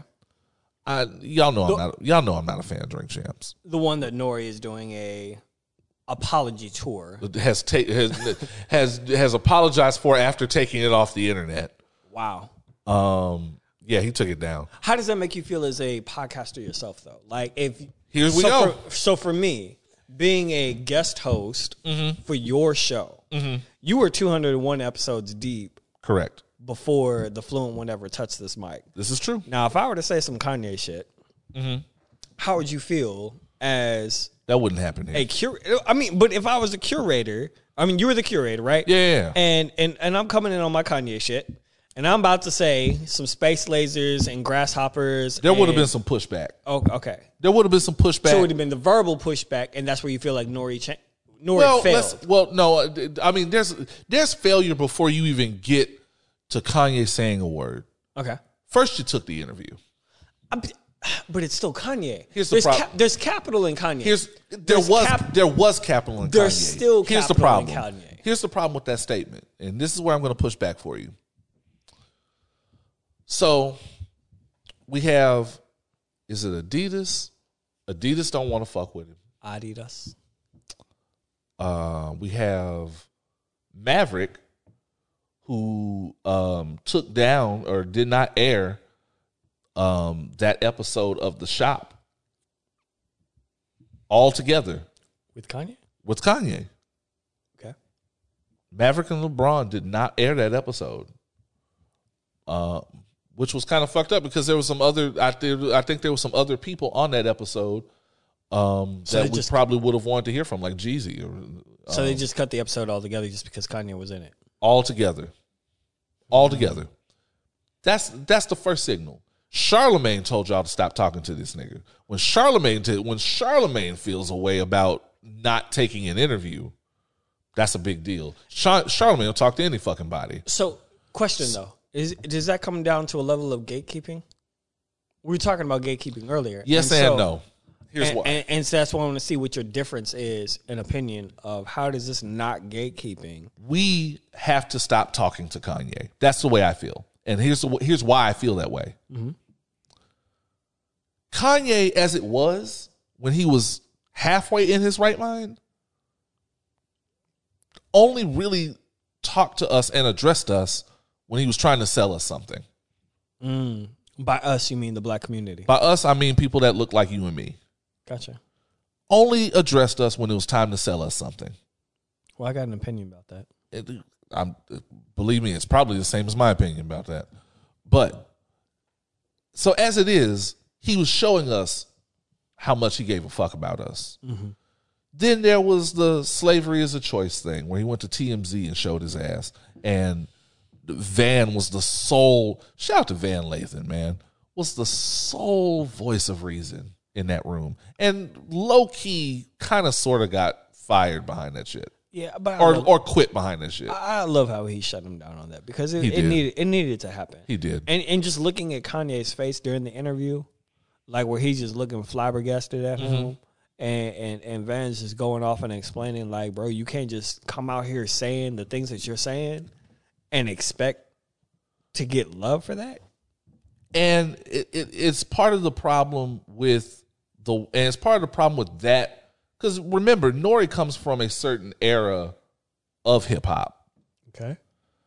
And I feel like that era of hip hop, as much as they want to gatekeep, is often way too welcoming of dangerous and problematic opinions.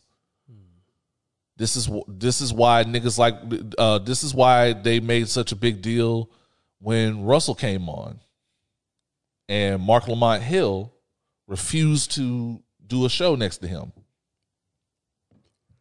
I don't know what you're talking about. Russell Simmons was on. This was a while back. Okay. Russell Simmons was on, and Dr. Mark Lamont Hill was on the same episode, I believe.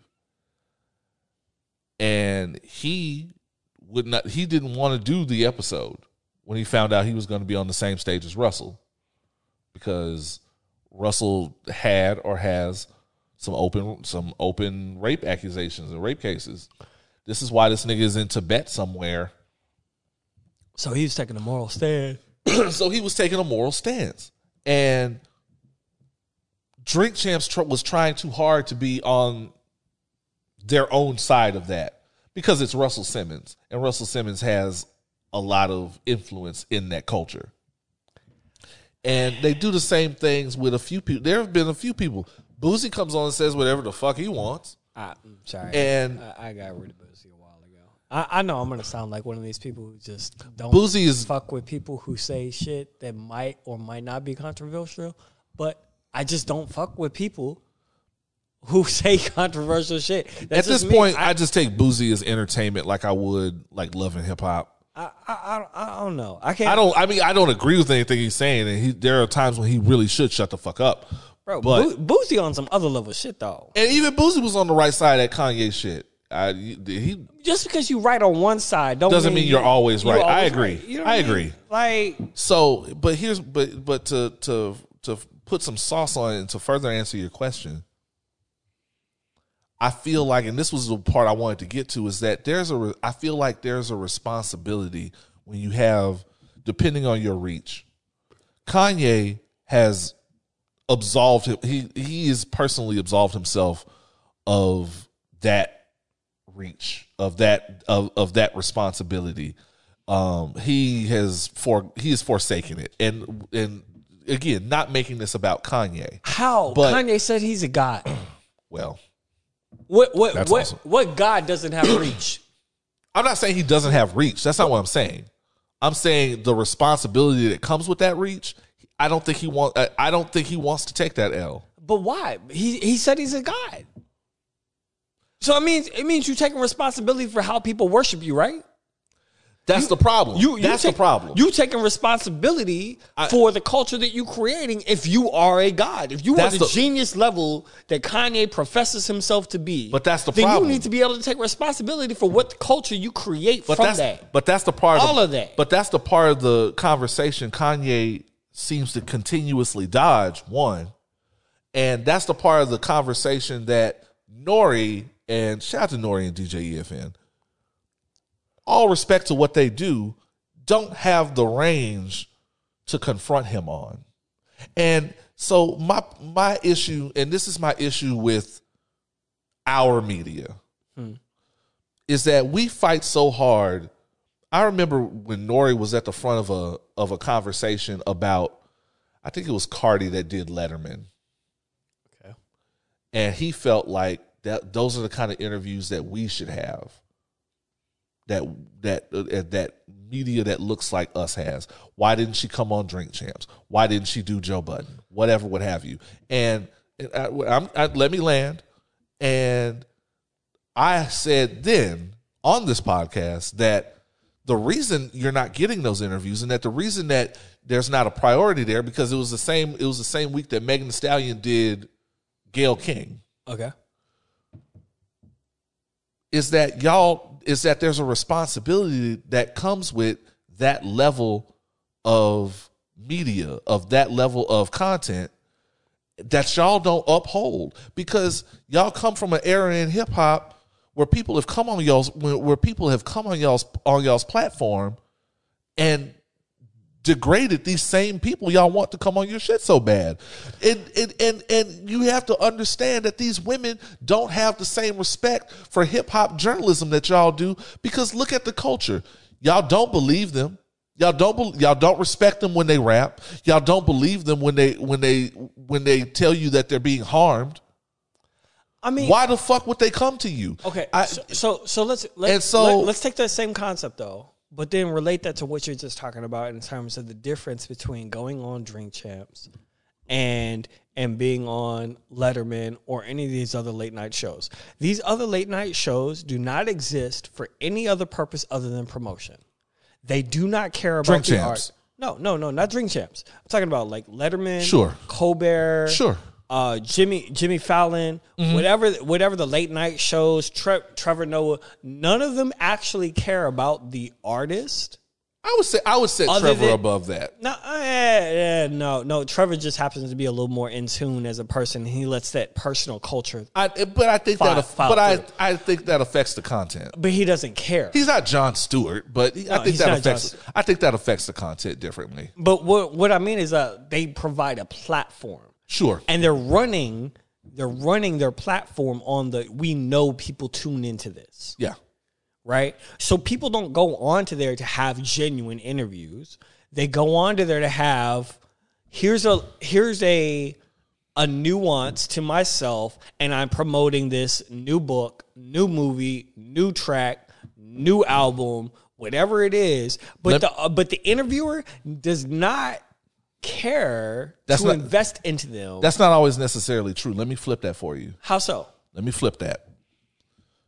It depends. It depends from interviewer to interviewer, because you also, and I call it the range. You also have to have an interviewer that has the range, because you can have those conversations and still push your shit. And honestly, when you have those conversations, depending on how the conversation goes, it inspires people to go get your shit more. Example. I try not to bring up other like Van's podcast. Okay. Van can have a real conversation with you about some real shit, and whether they agree or not, that's going to bring people to so and so's platform, depending on how the conversation goes. And I think that, but the problem is when we come to Kanye, I think the first mistake is in taking the interview, only because, one, you should be reading the tea leaves. Other people that I respect that are in my industry are starting to not fuck with him. And I think that it's cumulative. With all the antics, not just with the White Lives Matter era, all the antics up to this point, the Kardashian shit, the flip-flopping there, the Adidas shit before that, the disrespecting Virgil.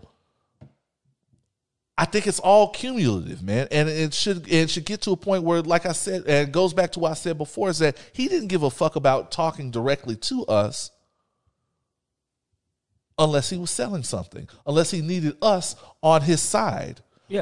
Oh yeah. You Just get like with, you get with these culture. You get and marry into a family of culture vultures, and then when it turns on you, now all of a sudden you need us. Now all of a sudden you're blowing up Charlemagne, talking about you should be helping me get my girl back for the culture. You should be helping me. Oh, that happened too. Get your girl back for the culture, bro. Like what happened? The culture Sunday, don't want her. What happened to Kanye Church Sunday, whatever it was? Oh, called? we're past that. Like, have you seen Donda School? Oh my gosh, I've heard about this. Have you seen the video where he's got them kids singing "Good Morning, Donda"? No, see, creepy shit. This is why. So, but again, I don't want to make this what we do. I don't want to make this. We need help. I also agree there. I don't want to make this too much about Kanye, but in the way that we have a responsibility towards our listeners, at some point, Kanye stopped being whatever he sees himself as, and now he's becoming more of a demagogue of misinformation. That's how you get comments like the George Floyd comments. And that's a line that has to be drawn where we have to say to ourselves, that is peak disrespectful to us as a community. And I should see, for me, there are things I want to shield my listenership from, that my listenership deserves better than. Okay. That's why I don't have the manosphere niggas on here. Every time I say some hot shit in a comment section somewhere, there's some nigga that goes, well, bring me on your platform and let's talk about it. No, because you don't need the platform to say the shit that I don't agree with. Not even just that I don't agree with it. Go ahead. Maybe not don't agree with is the wrong way to say that. But you don't need to be bringing up somebody to a platform that specifically is downgrading or presenting hateful information. Mm-hmm. Right? When you can see it off the jump, when you know it's not going to be a productive conversation, when you know that it's not going to be an actual dialogue, right? But it's just a preaching of, here is this doctrine that is harmful towards whatever person who's going to be listening towards that. Is that what you're saying? I'm asking. I'm not even going to say. I just want to look for clarification. To clarify, I think that there are certain things you don't let in the house. Okay. There are certain things you don't let in the gates. And I just feel like I know my listenership enough, and they should know their listenership enough to know that was going to go badly. They should know but the problem is with these big pods is that they're looking for a viral moment. And that one, and two, Nori just doesn't have the range intellectually. Good dude. Doesn't have the range intellectually to really challenge Kanye on some of the things he was saying. Does anybody have the range intellectually to challenge Kanye when Kanye believes? Yes, but he's not taking those interviews, and he won't. That's what I'm saying. Like, there's nobody who is going to actually challenge Kanye when Kanye already believes the way that he does. Like, this man... Piers Morgan... Let me put it this way. Piers Morgan has the range, but he's since he's not us, he's not looking out for Kanye's best interest. He's looking out for the interest of a viral moment at the expense of this nigga. And usually our media's job is to have a place where you can come and not have to deal with that. But Kanye doesn't want that because Kanye doesn't fuck with us anymore. And so when somebody's making it clear that they don't fuck with us anymore, we should be shutting those doors. Don't fuck with us then. See how well you do out there with them. Yeah. And when they fuck you over, don't come crying back here. But it's a choice. But it's a choice, just like slavery was, remember? Right. So that's kind of where. Choice. And so that's the responsibility, I think. We have a responsibility to, okay, you don't fuck with us, so you don't get the benefit of my listenership anymore. Fuck you then. So I really want to expand on your personal your personal decision of how Go you. ahead. And after this, we can get to the other thing. We take the hypothetical Kanye. Yeah. And I love like what you're talking about with the manosphere type explanations. How does that platform setting look for you when you say we are not going to fuck with this kind of situation? How do you make those kind of decisions? Me and Randall have always been very upfront about, and you know, Randall has always been very supportive. And when I come in and I feel like we shouldn't be exposing our listenership to this, and I feel like we shouldn't be exposing ourselves to this because that's not what our platform is here for. Our platform is here to laugh about this shit usually. Yeah. And so with Randall, he's always very on board to not talk about some shit. And I've never gotten any pushback, and we've had those talks off air, and basically I'm very upfront. Look, if you feel like I'm cutting your point of view off, and your point of view is involving disrespecting the women of our community, don't listen to my fucking shit then. Don't listen to my shit. Don't read my fucking comics. Don't consume my content on social media. I swear to God we will be fine without you. I swear to you we will. I give a fuck. Thank you. I was trying to motion you to hit the mirror. I just no. And if it's at the expense of losing a piece of the listenership because we don't want misogyny bullshit on our shit, because we won't sit down and talk with those motherfuckers because I don't have anything to say to them. Right.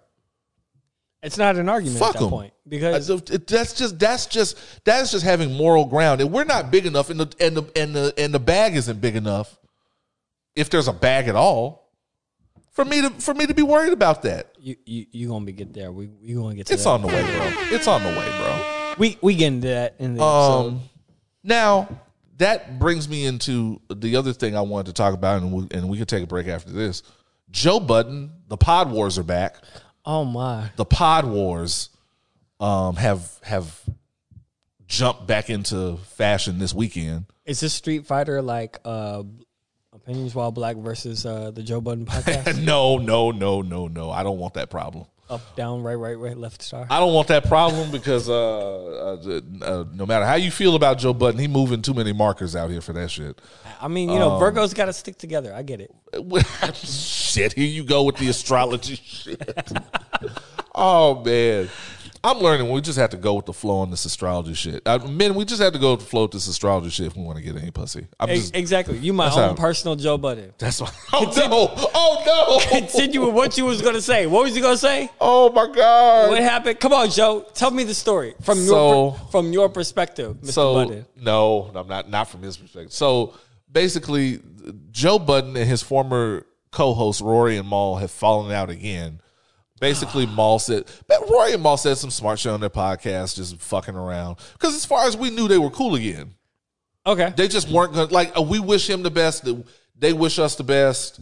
We're just better in our separate I missed the cool again part. They'll tell you that it happened off air. I be connecting in and off, you know what I'm saying? So it's just like, you got to catch me up. They'll both tell you that happened off air. Okay. And, it was always wish you the best, this, that, and the third, which is weird, even though, they won't even say Rory or Mal's name without bleeping it on the Joe Budden podcast. Oh, my God. That's not somebody I would think I was still cool with. Hey, Oz. Right. I heard that the other day, that they bleeped his shit out. And so, they said some smart shit about Joe stealing money. Yeah, about Joe stealing money. And Joe took it to heart, and he made a smart-ass comment on his podcast about them. And Mal took it very personally himself.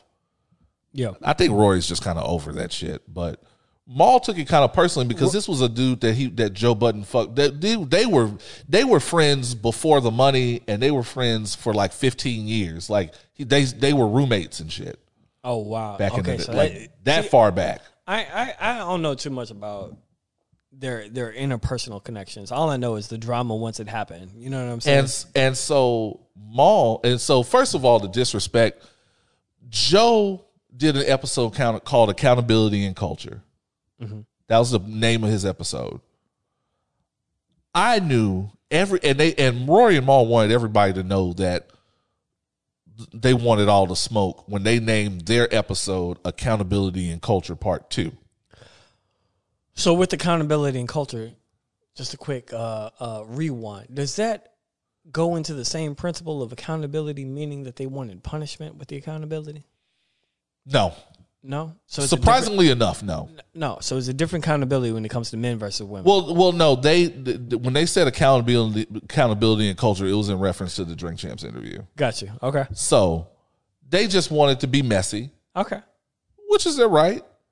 And Maul, pretty much at the top of the podcast, was shooting shots and was just, man, look, I'll come on your platform. You can come on my platform. Whatever you want to do, just show me the accounting. Mm-hmm. Show me, because this was what they fell out over. That he didn't show where the money was going, right? And Joe was basically like, look, I shouldn't have to. I'm the one who ran this. And he was like, show me the accounting, and we can be done. But you don't want to show the accounting because you're a fucking thief. And he said it several times. You are a thief. What? Otherwise, what do you have to because his argument is, otherwise, what do you have to lose? What do you stand to lose from showing the accounting? And this is a good point. When you ain't got nothing to worry about, usually you be the first one in line to show your proof. If this was somebody accusing him of cheating, he would be the first one in line. I don't know about that. So my thing is, and so Joe answered back and was like, well, I shouldn't have to. Well, why should I have to show the accounting when I'm the one that's, and again, going back to them being roommates or whatever. Yeah. I've put you on my back for years. Exactly. Who the fuck do you think you are to ask me for my accounting? But again, this is if you believe Joe Budden and anything he has to say. And that's why I said I don't know about that. Because, it's one of those things of like, why do I have to prove my innocence if I already know what the truth is? Right. Which is usually what guilty people say. Hey, look, wait. Chill, bro. Like, I'm not saying I got to take Joe Budden's side. I'm just saying, like, for me, I understand. Personally, I'm an Aries. I don't know how you Virgos rock. Oh, boy. But as an Aries, like, bro, like, don't test me because I ain't got to prove nothing to nobody. So if you want the smoke, then fine, I can give it. But I'm not about to explain something to somebody I'm already falling out with. Right. You know what I'm saying? Like, just to be clear, they falling out. Oh, it's right. It's, they falling out. Right. Joe ain't got to say nothing to him. He's not going to say anything. He's not going to say anything to him. He might say some dumb shit to him. He's not going to say anything to incriminate himself. That's what he's doing. But he doesn't have to, is what I'm saying. Like, he doesn't have to, but it doesn't help his case to be this way. It doesn't help his case. It's whatever he perceives his PR to be. And the court of public opinion matters in this moment. Does it though? Because they're not going to actual court. Because what I'm saying is, it's the only court they have to win. The court of public opinion is who has the best outreach to make an impression on the people. Does Joe Budden have that outreach, or does Rory and Mal? Well, because there's people who follow them both, right? Well, yes, that's true. And the thing you have to consider here, which is what one of Joe's co-hosts said, which he wanted this to be anonymous. He was like, I mean, both of y'all have landed since then. Both of y'all landed. Right. They've reestablished themselves. You've reestablished yourself. Now, albeit, just as someone who's listened to them both, Joe Budden has gotten kind of mid without Rory and Mal, because now he got his day ones on there. You're not the first Virgo to tell me that. Now, all of a sudden, it's turned into the old man barbershop show. Oh, my. It's a lot of manosphere. The first interview they had, the first big interview they had after Rory and Mal left was Kevin Samuels. So what's our next subject?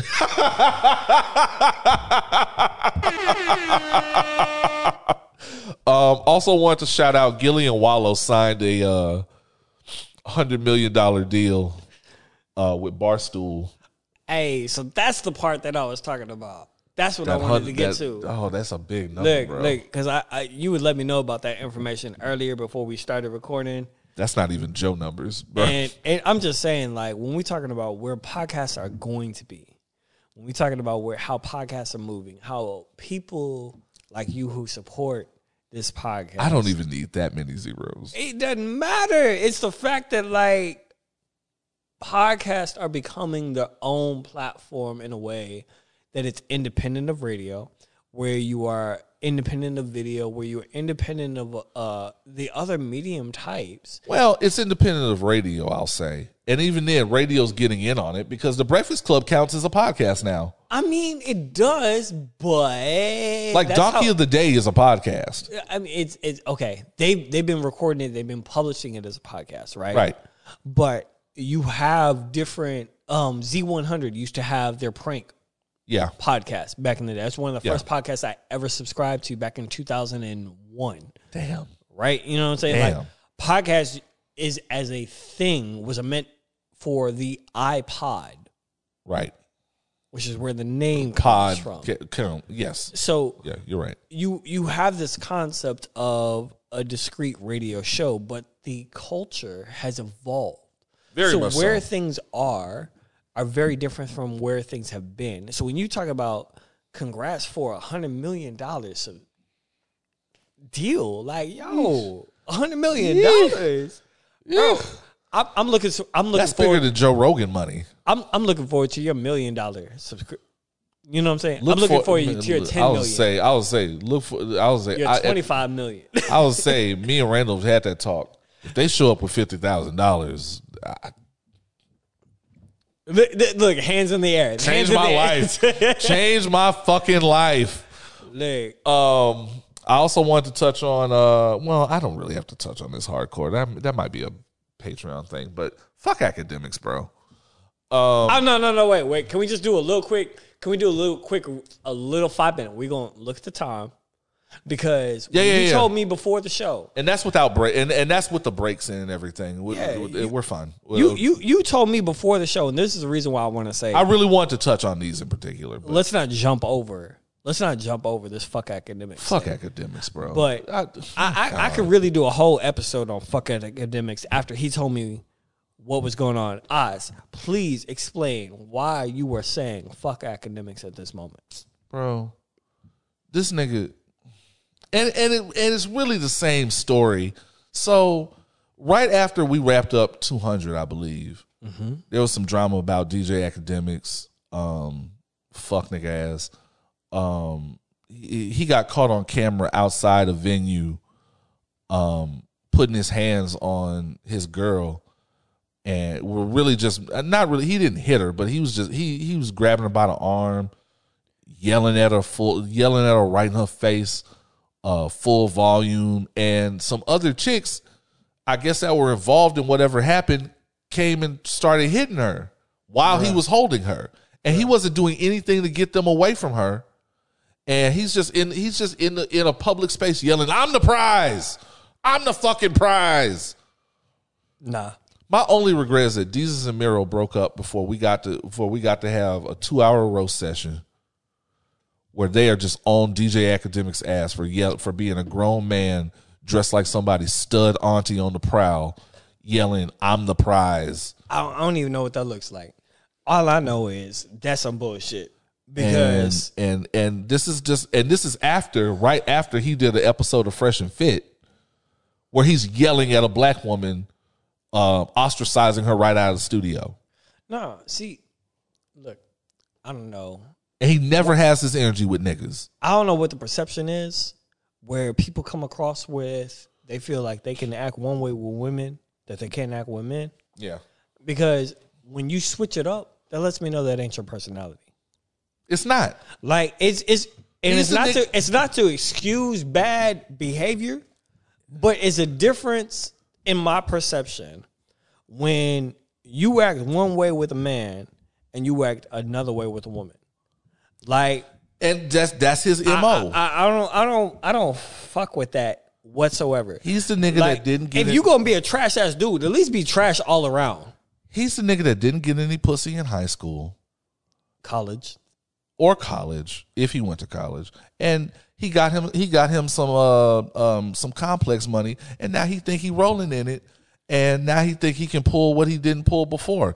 No, lame is money don't change lame. No. I haven't had no sex. Bruh, look. So here's the thing. I got multiple issues with the scenario when you told me to it, right? Like, when you talk about you already putting your hands on a woman, you should be able, as a man, to understand your own personal emotions and express them in a way where you ain't got to touch nobody. Right. I agree. I don't care if you're talking to a man or a woman. He's a fucking... Whatever the situation is, you need to be able to express yourself in a way where you are controlled. And that's why you have mastered your emotions. But you have to look at his overall target audience. It's these manosphere niggas. Man, fuck the audience. No. I'm not saying that. I understand that. I'm not saying that in defense of him. I'm just telling you that this is straight up. And these manosphere fuck niggas always want to tell you that that you're pandering to women, or that respect for women means you're pandering to them. These niggas pander to each other, bruh. I haven't had no sex. Bruh. These niggas pander to each other and for nothing because none of them are here to save you now. And none of them are going to be here to save you now because people are starting to realize what game is. When Vic Mensa see you on the street like he's always saying, none of them niggas are going to be there to save you. And you're not going to get no pussy. I haven't had no sex. Fuck academics, bro. Look, fuck academics. And then on top of that, I just want to run a little quick comment based off hip hop Yogi Bear looking ass nigga. The combination that you put together.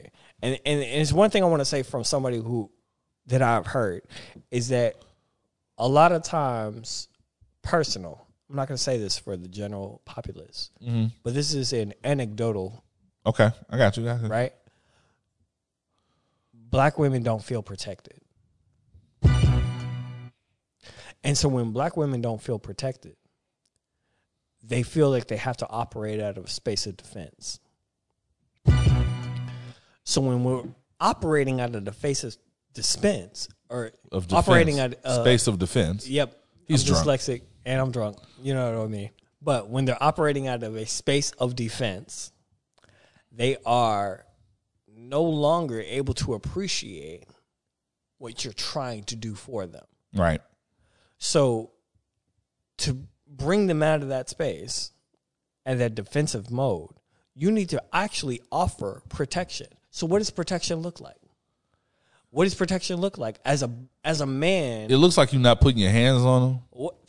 List that. It looks like you defending women when they're being physically harmed in public. Come on, bro. It looks like you not centering yourself in black women's issues, screaming "I'm the prize" in public on camera. Come on, bro. And it looks like you encouraging platforms and guest hosting on platforms that don't center themselves around ostracizing, humiliating, and harming women. Thank you.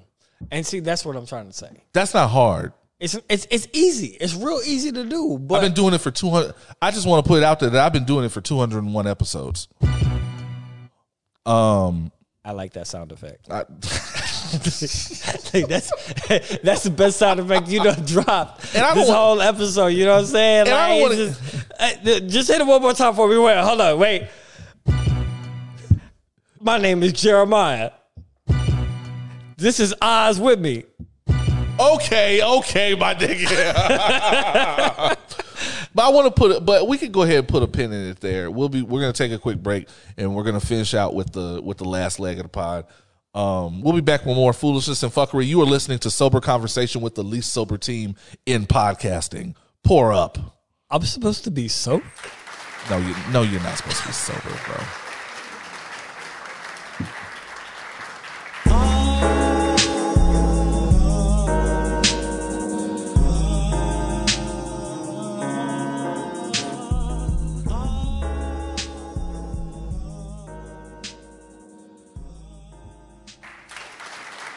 And we are back. We are black. We are opinionated. And Fluent is drunk. Just a little. Just a little. He's in that zone. It is time for White People Must Be Stopped. This is why I don't fuck with white people. If they could just stop. So, say it again. If they could just stop saying woke. Oh man, they have gentrified woke. Now because you notice niggas don't say it no anymore. It don't even mean the same thing. Like it doesn't mean anything. That's where they've won the battle. It doesn't mean anything anymore. It doesn't even have to be black centered now. It's centered towards black adjacent. So if you are a supporter of things that would affect black people disproportionately in a good way, they're gonna use woke on you. So they can get away with not being racist because they're not necessarily talking about the niggers. They're talking about the nigger lovers. I mean, there's also the Little Mermaid. Right. It's woke because there's a black person in it now. Meanwhile, they talk about, you should hire somebody based off of the quality of their merit. Lord of the Rings is woke. No. You talking about Rings of Power? Yes. Rings of Power, where they got like a black hobbit and a black elf. Whatever's black. A black elf with hands. A black elf. That's where I was into it. A black elf with hands and a black hobbit. A dark skinned black hobbit. There ain't no light skinned black people in this movie. We're serious. The elf is kind of. No, he's not. The elf kind of light skinned. We do not look alike. Them color contacts, my nigga. Fuck out of here. I still fuck with him though. Like I still fuck with Black Legolas. Got the Black Legolas. What do we have on the fucking? What is this? Bill Murray. Bill Murray that got caught up. He put him on the Me Too list now. Look, see, I used to fuck with Bill Murray. This is we all used to fuck with Bill Murray. But why? Why'd you used to fuck with him? Because he was funny, man. Like Bill Murray was genuinely funny. Have you seen like Stripes, Ghostbusters, bro? Groundhog Day. Yeah, that was his movie. Groundhog Day. That was the one that like got me in. Like it wasn't even Ghostbusters. It was Groundhog Day. Even the relatively recent shit like Moonlight Kingdom and shit like that. I ain't seen that. Moonrise Kingdom. That's what it was. A Wes Anderson joint. I saw that. Fantastic Mr. Fox. No, Zombieland. Zombieland was hard. And they killed him. Portness in the man. This is according to Deadline. A new report from Puck this week alleges that Bill Murray has paid $100,000 settlement to a much younger, this is in quotes, much younger female crew member on the film Being Mortal. The production of which Deadline first reported in April was being suspended due to a complaint made against Murray for inappropriate behavior. The report, alleges that Murray, 72, kissed and straddled the woman on set. My God. She was allegedly horrified, interpreted his actions as entirely sexual, and filed a complaint against the actor. Deadline has reached out to Murray and will add any comment received. In quick succession, there were other allegations against Murray this week. Not 24 hours after the Puck report, Gina Davis's memoir, Dying of Politeness, was released, and it contains her account of working with Murray on Quick Change in 1990. The Oscar winner says that the first time she met her soon-to-be co-star, he insisted on using a massage machine on her back. Davis says she refused to offer multiple times, but Murray continued to insist, and she relented so as to not make a scene. She alleges the comedian later screamed at her on set in front of more than 300 people. So he really did go out of Bill Cosby playbook. He tried to put the smooth shit on first, and then when the smooth shit didn't work, he went to ostracizing her publicly. Because there are quite a few people that have the same story about Bill Cosby. See, that's a rough shit because it's like right out of the Cosby playbook, bro. So for me, I look at Bill Murray and I'm like, this is the guy that's in Ghostbusters and who's in Space Groundhog Jam Day. for me. Space Jam's my shit. Space Jam. I always thought that was funny was that he kept trying to call him. Weird cameo. He kept thinking he was like part of the Toon Squad, and Larry Bird had to tell him, "Hey man, you gotta chill, nigga. Yeah, it was a weird cameo. You trash, fam. You can't do that."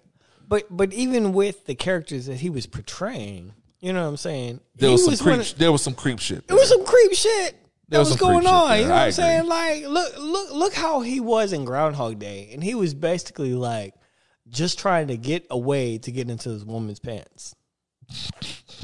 How much of that is the director? I didn't think about it like that, fam. But you right, bro. How much of that is the director and the writer, and how much of that just thought being he like a reflection of his actual character? I never thought about it like that. He really was in the first one just some weirdo nigga who just some weirdo nigga hanging around trying to get in this girl draws, man. You so right. Bro, look at Ghostbusters. He was trying to get him possessed. Sigourney Weaver's draws. Oh like, man, that's beyond. Half that movie happened because he was trying to fuck. You right? You know what I'm saying? Like that's not drugs. That's not alcohol. That's possession. That's a nasty and he's still nigga, trying bro. to fuck. That's a nasty motherfucker, bro. You right? Oh man, I didn't think about it like that.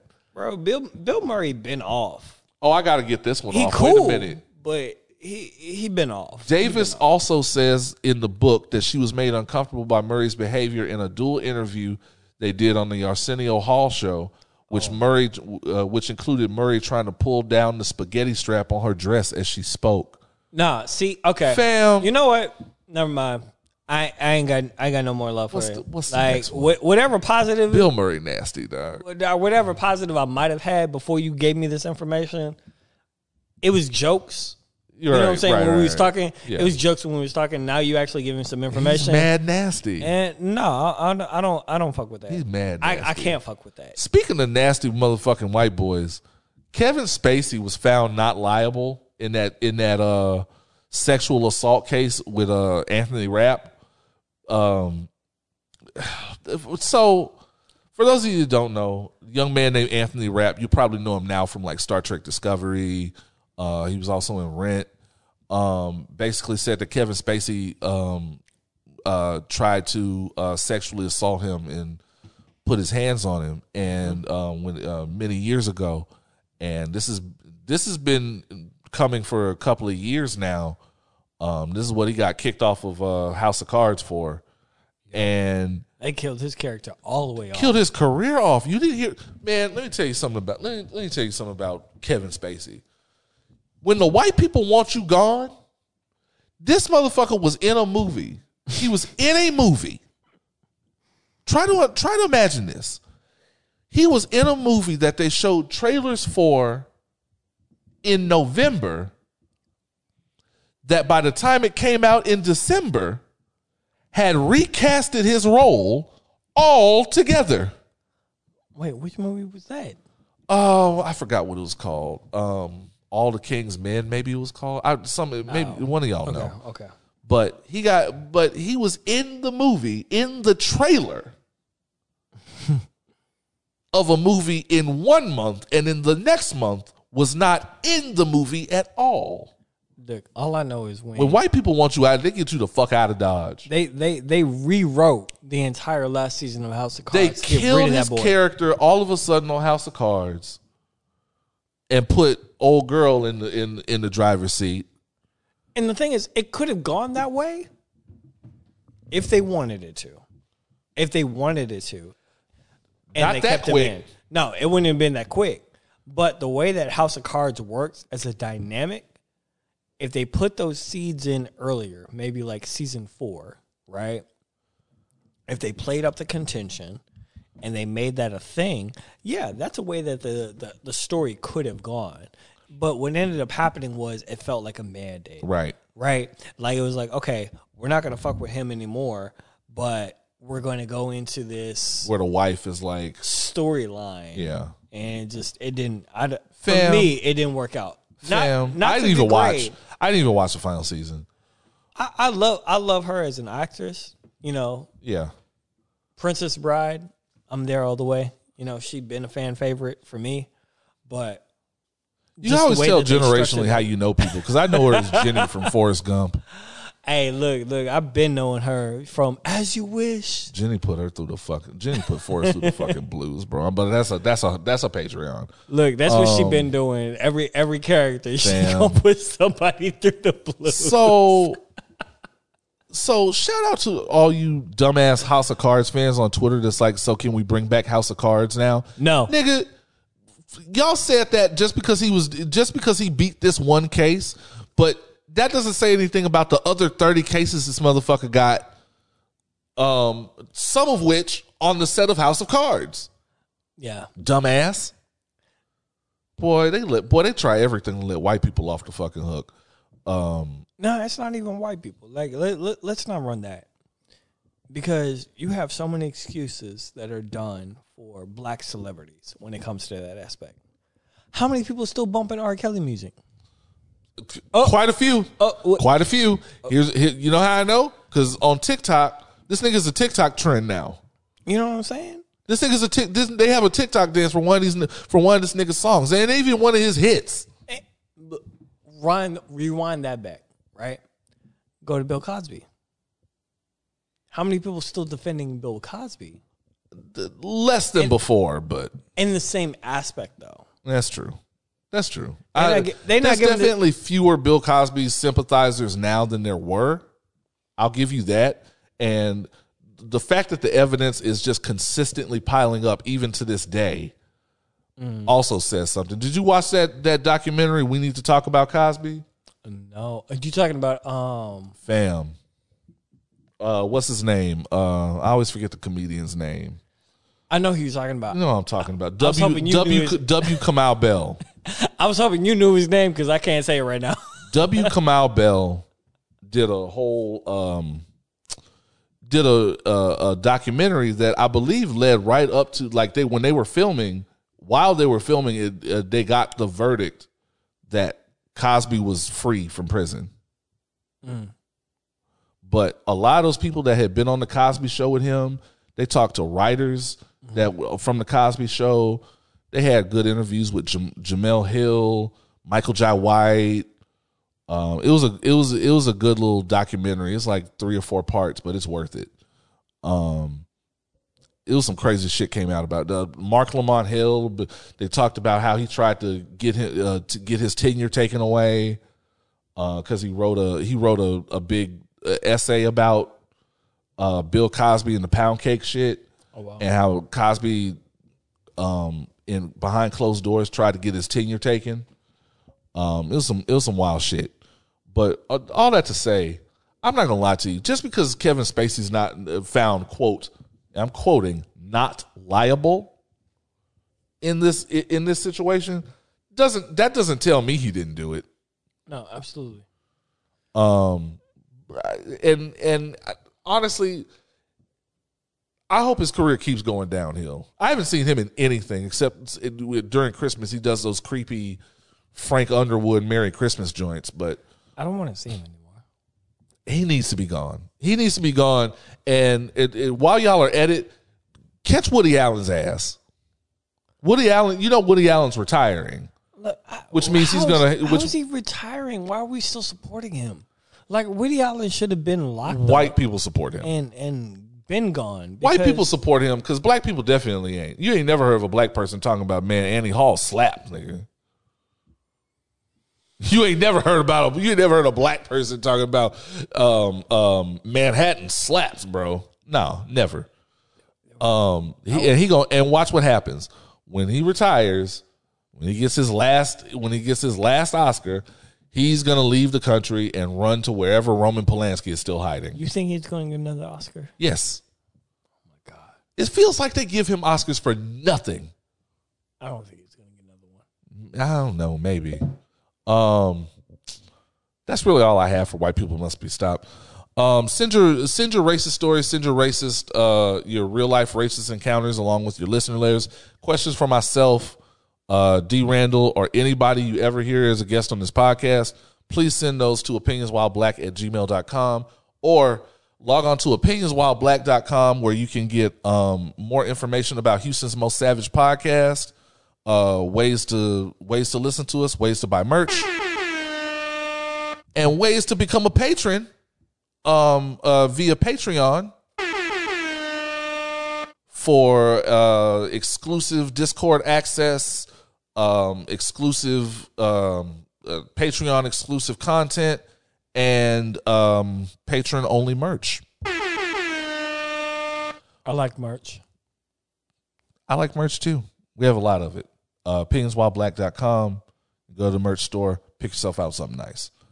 We will be back with your listener letters and the top 3 STFUs. This is Houston's Most Savage podcast. Pour up.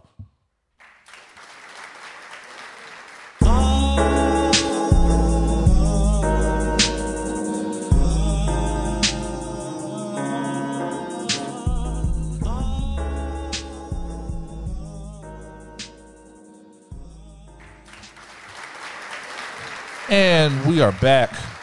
We are black. We are opinionated. In this last leg of the podcast, it's time to hydrate. Let's see. It's time for your listener letters, guys. I love listeners and hydration. Shout out to Night Shift Flexing on Instagram. He would like to know what video game didn't live up to the hype.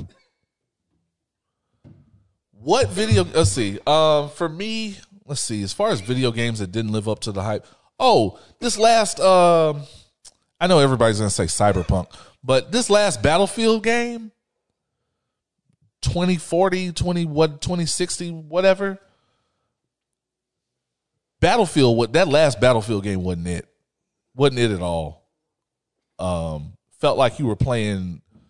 Like, I don't know, like a Sega Saturn version of like Space Invaders or some shit. It did not slap. Look, I don't know about that, but I can tell you this much. With Halo Infinite, being a Halo fan from back when I was in college. Yeah. And the way that they have completely destroyed the game, I feel like Halo Infinite is the biggest letdown because there was already so much like pressure put onto the team in terms of what they were going to be doing. There was the extended development period. It was like almost 10 years between Halo 5 and when Halo Infinite came out. I do recall that, yes. And so then they're going to talk about 40% of the features that they said they were going to do. Oh, shit. So it was... Were not delivered.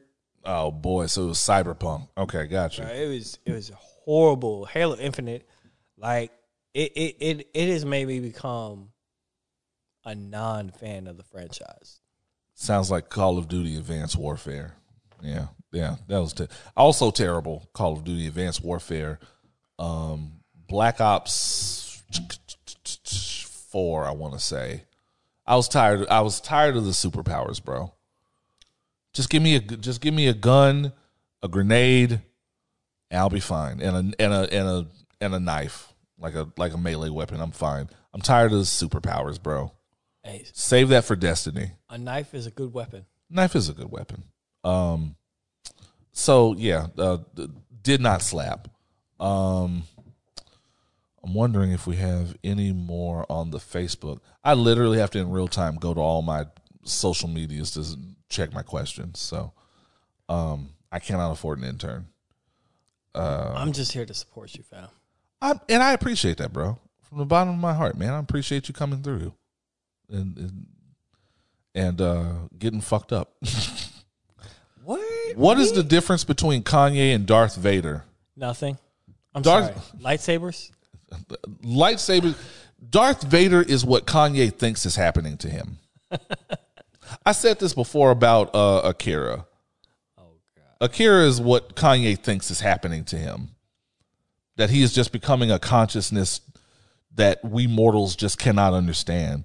You know, he just said he wants to build a city. Mm-hmm. Man, fuck out of here, bro. Other differences between Kanye and Darth Vader. How, Alan? Everything. Fam. I don't understand. I don't. I don't know. I think this is one of those things where they were looking for a Randall joke. And I don't have those. Because for me, Darth Vader is like, Kanye thinks he's becoming something beyond human understanding. And in some ways he is correct. In a lot of ways, I think he's right on the fucking money. I stopped trying to comprehend Kanye many years ago. Right. And I think that's part of the problem is that we're sitting here trying to predict the next move of someone who is literally supposed to be medicating and not doing so. Exactly. Okay. Right. That was a decent round of questions. Thank you, Hal Allen. Thank you, Night Shift Flexing. Opinionswhileblack@gmail.com. Y'all know what to do.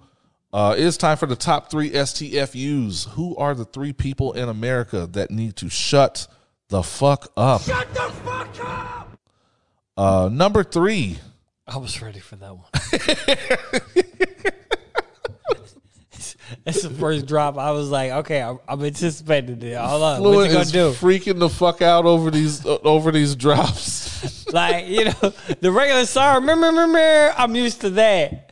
But the other ones, I was caught unprepared. Oh, that's not even the half of them. You gonna drop Drake on me? I was like, what?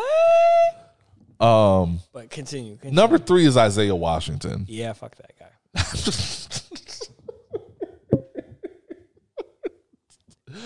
Formerly of Grey's Anatomy, the star of things that you probably haven't watched and that nobody gives a damn about because they probably weren't born when it was out, like Romeo Must Die.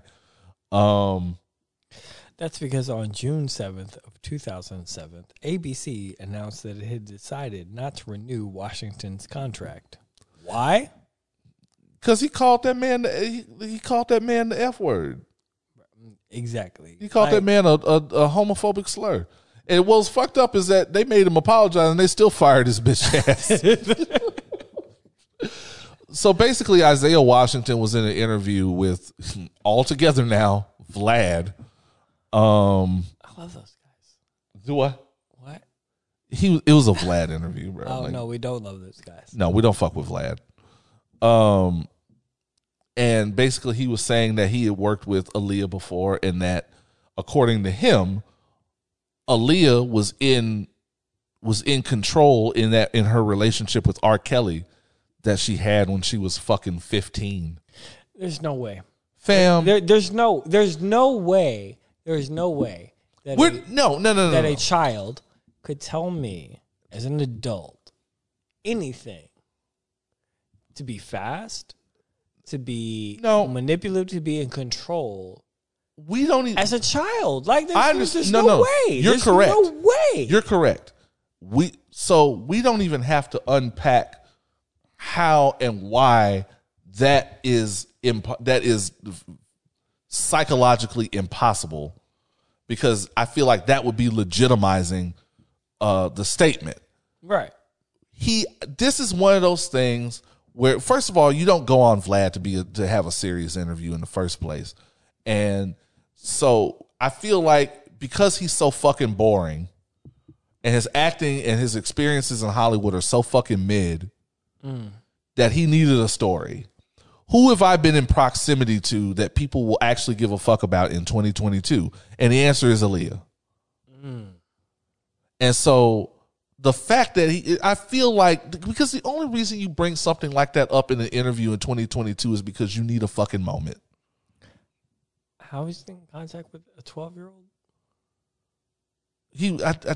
I know they did Romeo Must. And then how the fuck do you know what was going on with her and R. Kelly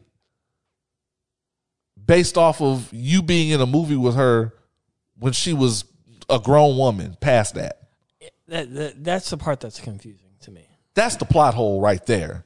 So how the fuck do you know? And so there's just so many plot holes there. You don't even have to get to the part where what he said makes no sense. He was clearly using a dead woman and her proximity to a fucking rapist for a moment.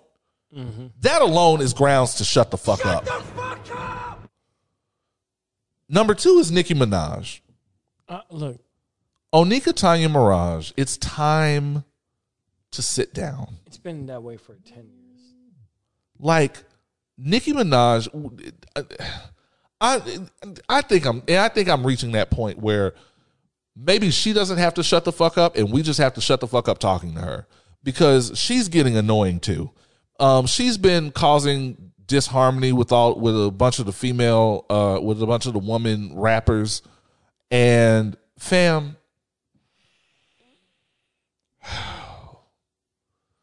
In particular, she had a beef with Lotto, mostly for things that are out of Lotto's control. The way I understand it is that she's upset because she got her song, whichever song that doesn't slap, went from being nominated in the rap category to being nominated in the pop category. It's the same thing. Which, sure, I guess. But making the comparison of Lotto's Big Energy song and making that the center of your problem, and having this woman drag through the fucking mud over a phone conversation where you just yelled at her and berated her when she was showing nothing but respect for you. That's why I love these young kids, because Lotto definitely recorded that shit and uploaded that shit to Twitter so everybody could hear what the fuck was wrong with Nicki Minaj. But here's the thing, though. It's like this is culture of, if I am older than you, I'm entitled to treat you however I feel like treating you. That is cultural. I'll give you that. It's cultural in that you just have to take the disrespect. I think that's doesn't over. make it right. No, I understand what you're saying. But it's one of the things of like when you see like how some people respond to things, you're succeeding more than me, then I need to check you and put you in your place. Keep hydrating, Fluent. He's not drunk, but he's drunk. Good job. And the problem is, for me, and this is the problem with the young people, is that, and I was just defending the old heads, and it was like, y'all don't mentor these kids in any way. It's okay if you don't want to be a mentor, you don't have to be a mentor. Mm-hmm. But quit being a consistent obstruction to what the young kids are doing. Yes, there was a time when you were insurmountable, but there weren't a lot of people out here on your level when you came out. It was just you out here. I'm not saying you were the only woman rapper, but but as far as exposure, as far as hit records, there was nobody really competing with you at the time. Right. There was nobody touching her level. Now everybody can eat. Glorilla's out here with good records. Mm-hmm. Megan's out here, of course, doing her thing. Mm-hmm. Houston, by the way. You have Lotto out here doing her thing. The City Girls are doing their thing, and doing their thing on multiple platforms. Young Miami just won one. I think it was a BET Hip Hop Award for her podcast. No matter how I feel about it, it makes the girls happy. So wonderful. And now you have to share that when let's face it, you're kind of at the end of your career. You're at the end of your rope. That last song did not slap. Oh, wow. The Rick James sample, Look, it's not a slap. It's terrible. It's a Rick James sample. It's her cashing in on the last. And even the video is her cashing in on the last bit of that sex appeal. It's like her version of Black Hole Sun. It's really weird. You told me about the track, and I've never slap. Seen it, never heard it. Does not slap. I know I'm a little bit removed, but at least I would hear some discussion. No, you're not. No, it's not even because you're removed. It's because it just does not slap. And the only reason it's in the ether now is because the Barbs are keeping it in the ether on TikTok. The who? The Barbs, her fan club. And that's the other problem with this. The Barbs have gone too far and you've allowed for it. The Barbs, now they're doxing. Now they're going to your fucking. Now they're going to your fucking house. They know your phone number. They're putting your personal information on the internet, and maybe you're not directly doing some of these stunts that have gone too far, but we're at the point where you've allowed for enough of the fuckery that they feel empowered to do the rest of this bullshit. Like when you are liking their tweets or retweeting correct. them. You know what I'm saying? Correct. And you have picked a fight with one woman too many in a space where women are trying to have community and camaraderie. And you are just feeding your ego consistently. Why people aren't throwing rose petals at your feet? It's because of shit like this. You are an actual fucking supervillain at this point. Not a supervillain. It can't just be like a mid-tier like Daredevil. I didn't say she was a good supervillain. Like Stilt Man, you know what I'm saying? I was thinking like Kingpin maybe. No, she doesn't get Kingpin. Oh wow. It's like Stilt Man. Or if you're in DC Comics, like Kite Man. Either way, it's time for you to sit the fuck down and shut the fuck up. Shut the fuck up! And the number one person who has to shut the fuck up, oddly enough, because I only learned about this person in the past 2 or 3 days, Daryl Brooks definitely needs to shut the fuck up. So if you don't know who Daryl Brooks is, or you're not following this case, Daryl Brooks is a murderer. Basically, he was in a domestic dispute with his. That's a black guy, right? Yeah, that's a black guy. I'm not gonna flip it over there, but yeah, that's a black guy.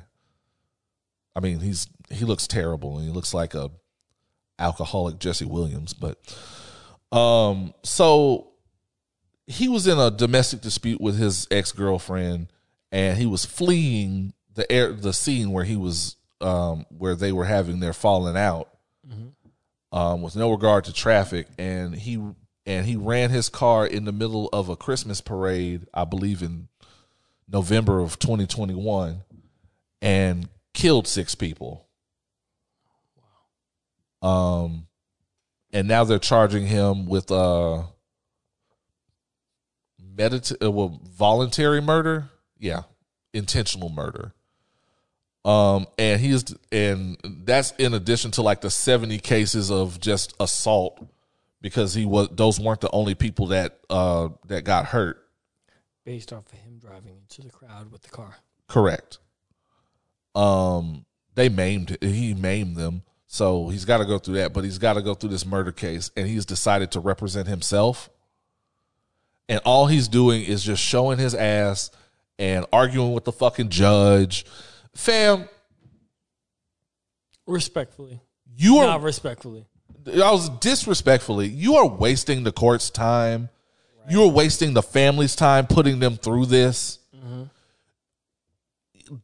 I don't know if you think the court of public opinion is going to be so entertained with this that it might keep you out of the fucking gas chamber. No. I don't know if you think these stunts are just going to prolong whatever is about to happen to you. But stop. Take your L. Those people are dead because of you, period. Take your L like a fucking man. Take your L, get a public defender, and fuck off. That's what he should have done.